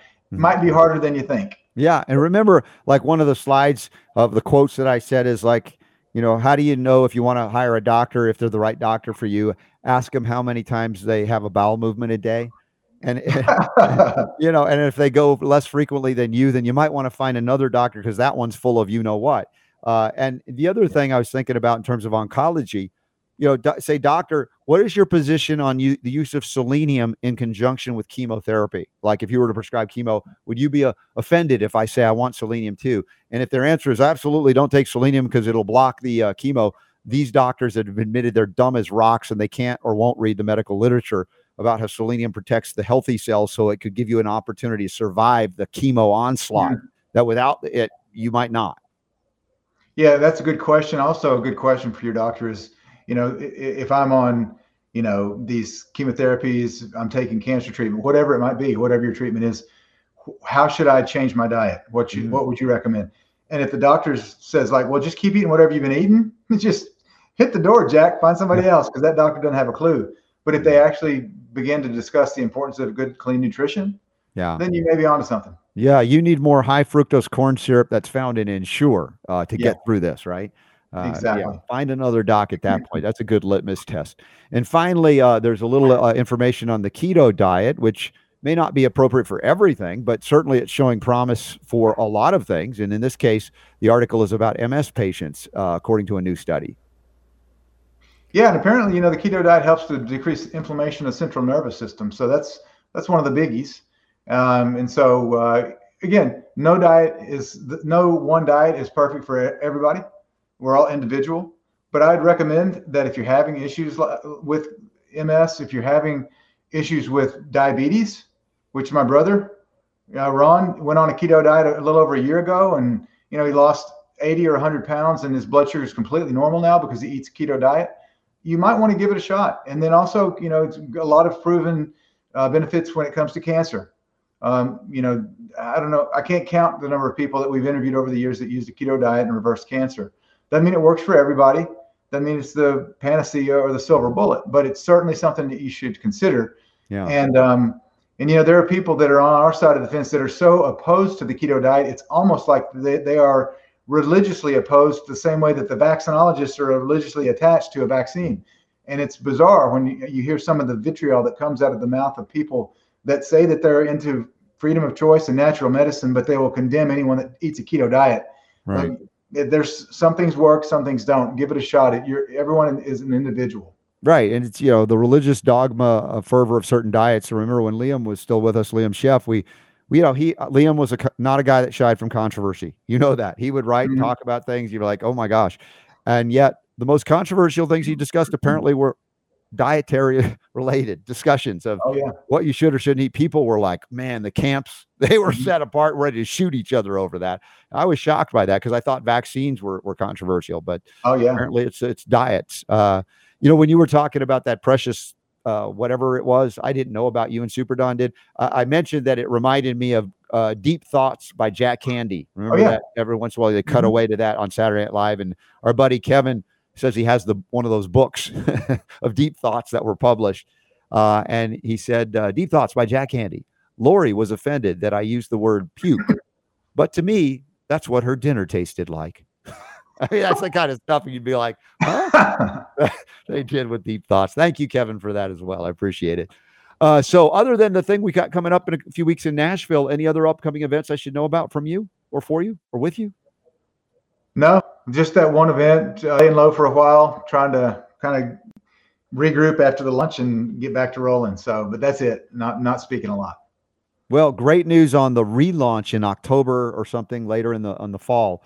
If you missed the Propaganda Exposed, you'll have another opportunity to watch it. And that's so important to bring more people into the fold before it's too late. So, TMB, my brother, thank you. Even though you dress funny, we love you here and you continue to do so. Well, even though you just kind of broke up, I think that you're asking me also to let them know what they need to know, or is that coming up after the dress funny comment? So yeah, always remember to dress like me, and the power to heal is yours. Yeah, baby.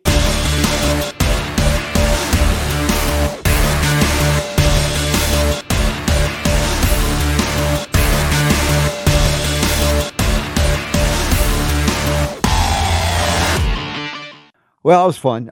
Considering the opening story that we had to cover and talk about some today, I'm grateful Ty tries and usually succeeds in bringing some levity to the show and make us all laugh, or at least me laugh. As long as I'm laughing, that's good.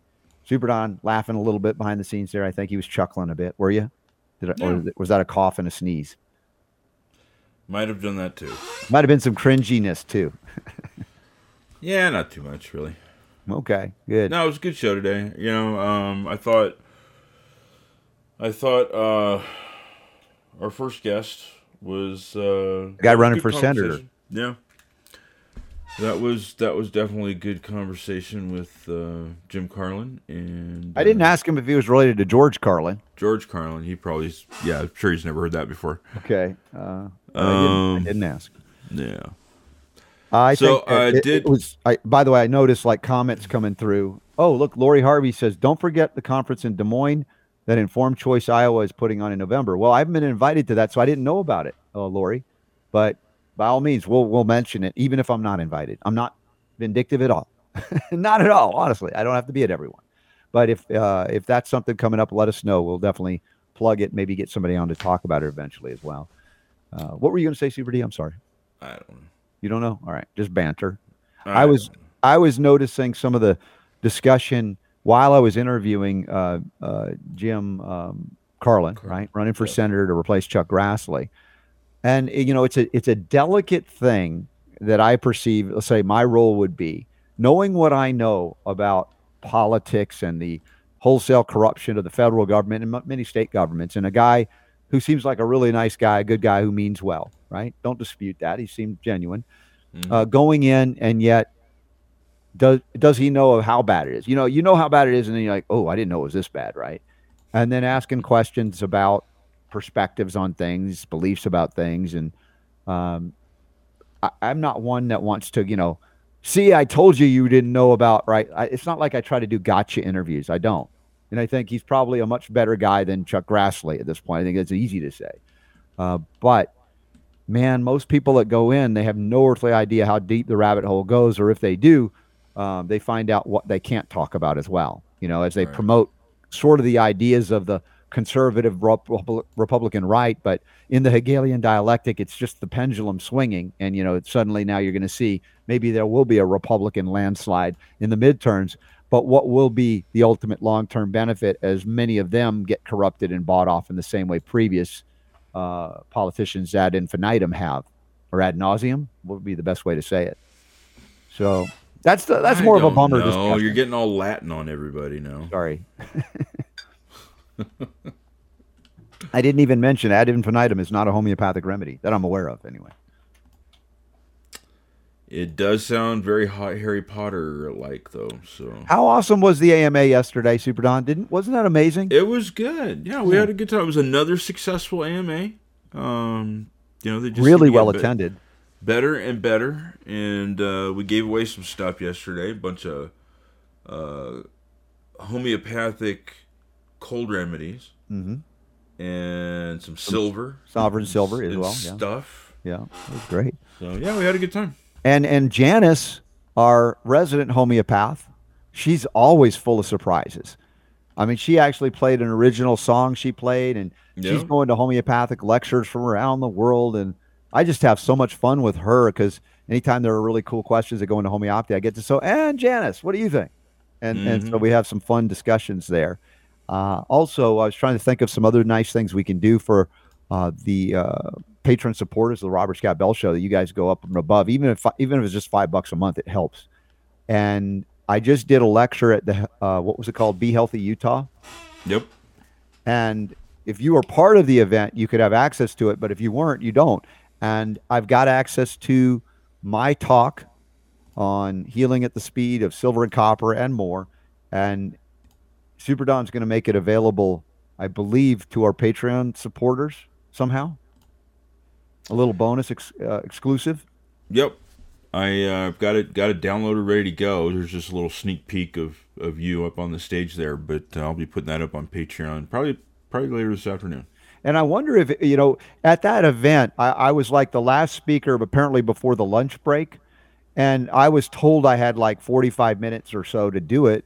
So I had planned for that amount of time. And according to the schedule and whoever was the timekeeper, they thought I was giving a 20 or 25-minute talk, and then the break was starting early. And so midway through, and I don't know if this was edited out or not because I haven't watched it, I actually had to get into a little debate with the timekeepers saying, you're done. I'm like, no, I'm not done, because I planned for this amount of time. I'm going to do this amount of time. So I think it was an interesting, doesn't happen every day scenario in a lecture that I give where they tell me I have half the time I have, and then it got very serious. And I let loose on not on the people necessarily, but I let loose on the information to make sure let them have it. You just walked right out there into the crowd and started smacking people. So if you want to see that, become a patron supporter of the Robert Scott Bell Show. Bonus information you'll never get anywhere else anyway. So anyway, Super Don, is that up already? Or is that something you'll be posting? No, I'll put it up there. Okay. Probably later on tonight. Cool. Lori was there, and she said it was awesome, the AMA. I thought it was terrific. And really, it's just such a great group. And I even learned some things about lawnmower repair and maintenance, as I told you I would in the beginning. I was like, it was all about me and the lawnmower when we started. And Lori was helpful. It was. And Leslie and James were helpful. And now it's just a matter of if I have the time to do it, or if I have to succumb to waiting for the repair guy, because I just don't have the time between all these trips that are coming up. So we'll see where that goes. All right, let's see. Any other questions, comments coming through today? Leslie says she sent you the updated flyer. It's like an actual event. Do you see it? Did she send it to you? Yes, she did. because there's even more folks that are joining in. We got Sherry Neal, Scott Shara, Rosalind Dorval, and Ben Tapper. And we're trying to get Joni Abbott to be there. That would be amazing if Joni could come in and speak as well. That would be amazing. Pretty Leslie cool. liked the AMA too. That's good. Yeah. Good. All right, so tomorrow we have got Jonathan E. Moore in hour 1, as far as I know. Mm-hmm. Should be. Yep. And then in hour 2, we have a guest, Tamara Calder-Richardson from Spiritual Awakenings International. No, you're wrong about that. No? She's the pre-record after. No, the that's show. the pre-record. So I guess, she was on the calendar, but I guess that's not the guest in hour 2. Right. She's going to be. That's correct. For She's Friday. the Southern Belle medium kind of thing. And we've been having some fun discussions with those folks that We've had her on before. She has been on before, and she's Yeah, a conservative Christian. She likes Trump, and she's also into all the spiritual stuff and talks about some really cool things. And she was at the IANS conference, the International Association for Near-Death Experiences, and I did that conference years ago talking about my NDE. And now we're talking about STEs. Remember? Yvonne was on the show. And Not to be confused with STDs. Right. STEs were spiritually transformative experiences. Right? This is the thing where you have an experience that's like, oh my gosh, that's really changed my outlook, my worldview, right? And it's spiritually transformative experience. So we're going to talk about STEs in addition to NDEs with her for Friday when I'm traveling to San Antonio. So we'll have some new, let's say, show material for Friday. It won't For all Friday. Be archives, So So tomorrow, E-Mord. Mm-hmm. Then on Friday, it will be a pre-recorded interview with Tamara Calder-Richardson, and then an encore for hour 2. Yeah. That's the plan. Yes. Okay. Leslie says Rosalind. Okay. And Rosalind. Leslie also is trying to reach out to Marlon Glenn to see if Marlon would come down, as well as Joni. Yeah. Cool. Nice. That could be an amazing event. So that's Health Stock. Let's see what else we got here. Uh-oh, I hear my daughter and her friends are back from the graduation celebrations that were happening today. All right, well, that's all I have got. Okie dokie. For today. So appreciate you guys tuning in. Thanks for participating in the daily poll. Really enjoy those. And if you would like to participate as well, you just sign up over at the website over on the right-hand side for the newsletter. Goes out every morning. Yeah. With the news of the day. Some of the stuff we do cover, some of it we don't get to, but it's everything that I think you should know about. Yeah. And, all right. Well, daily poll every day on there. Thank you to Jim Carlin for being on board. Thanks, Kevin, to hooking up another great guest and interesting discussion points. And thanks to Ty Bollinger for talking about everything that we talk about with him and dressing funny to make me laugh. And he takes it well. We love being able to do that. And in the UK, they call it taking the piss. And I know that sounds rude, but it's sort of like you kid with one another. It's like, it's a different way. I just saw an interview. What was it? This idea of how you hug, right? So not everybody hugs by hugging. Some, hug by giving each other grief. And not everybody understands that. In an affectionate way, you kid each other, you rib each other. And that's a way that you kind of hug if you don't hug, for instance. I'll do that either. I like to hug. I like to rib. It's all fun. Anyway, for me, everybody's different. Super Don is sensitive. Totally. Total snowflake. No, not Gen Xer. All right, folks. Thanks for being here. We will, God willing, see you tomorrow, less than 22 hours from now. Thanks for joining us on the journey to health, freedom, and healing liberty. Appreciate it.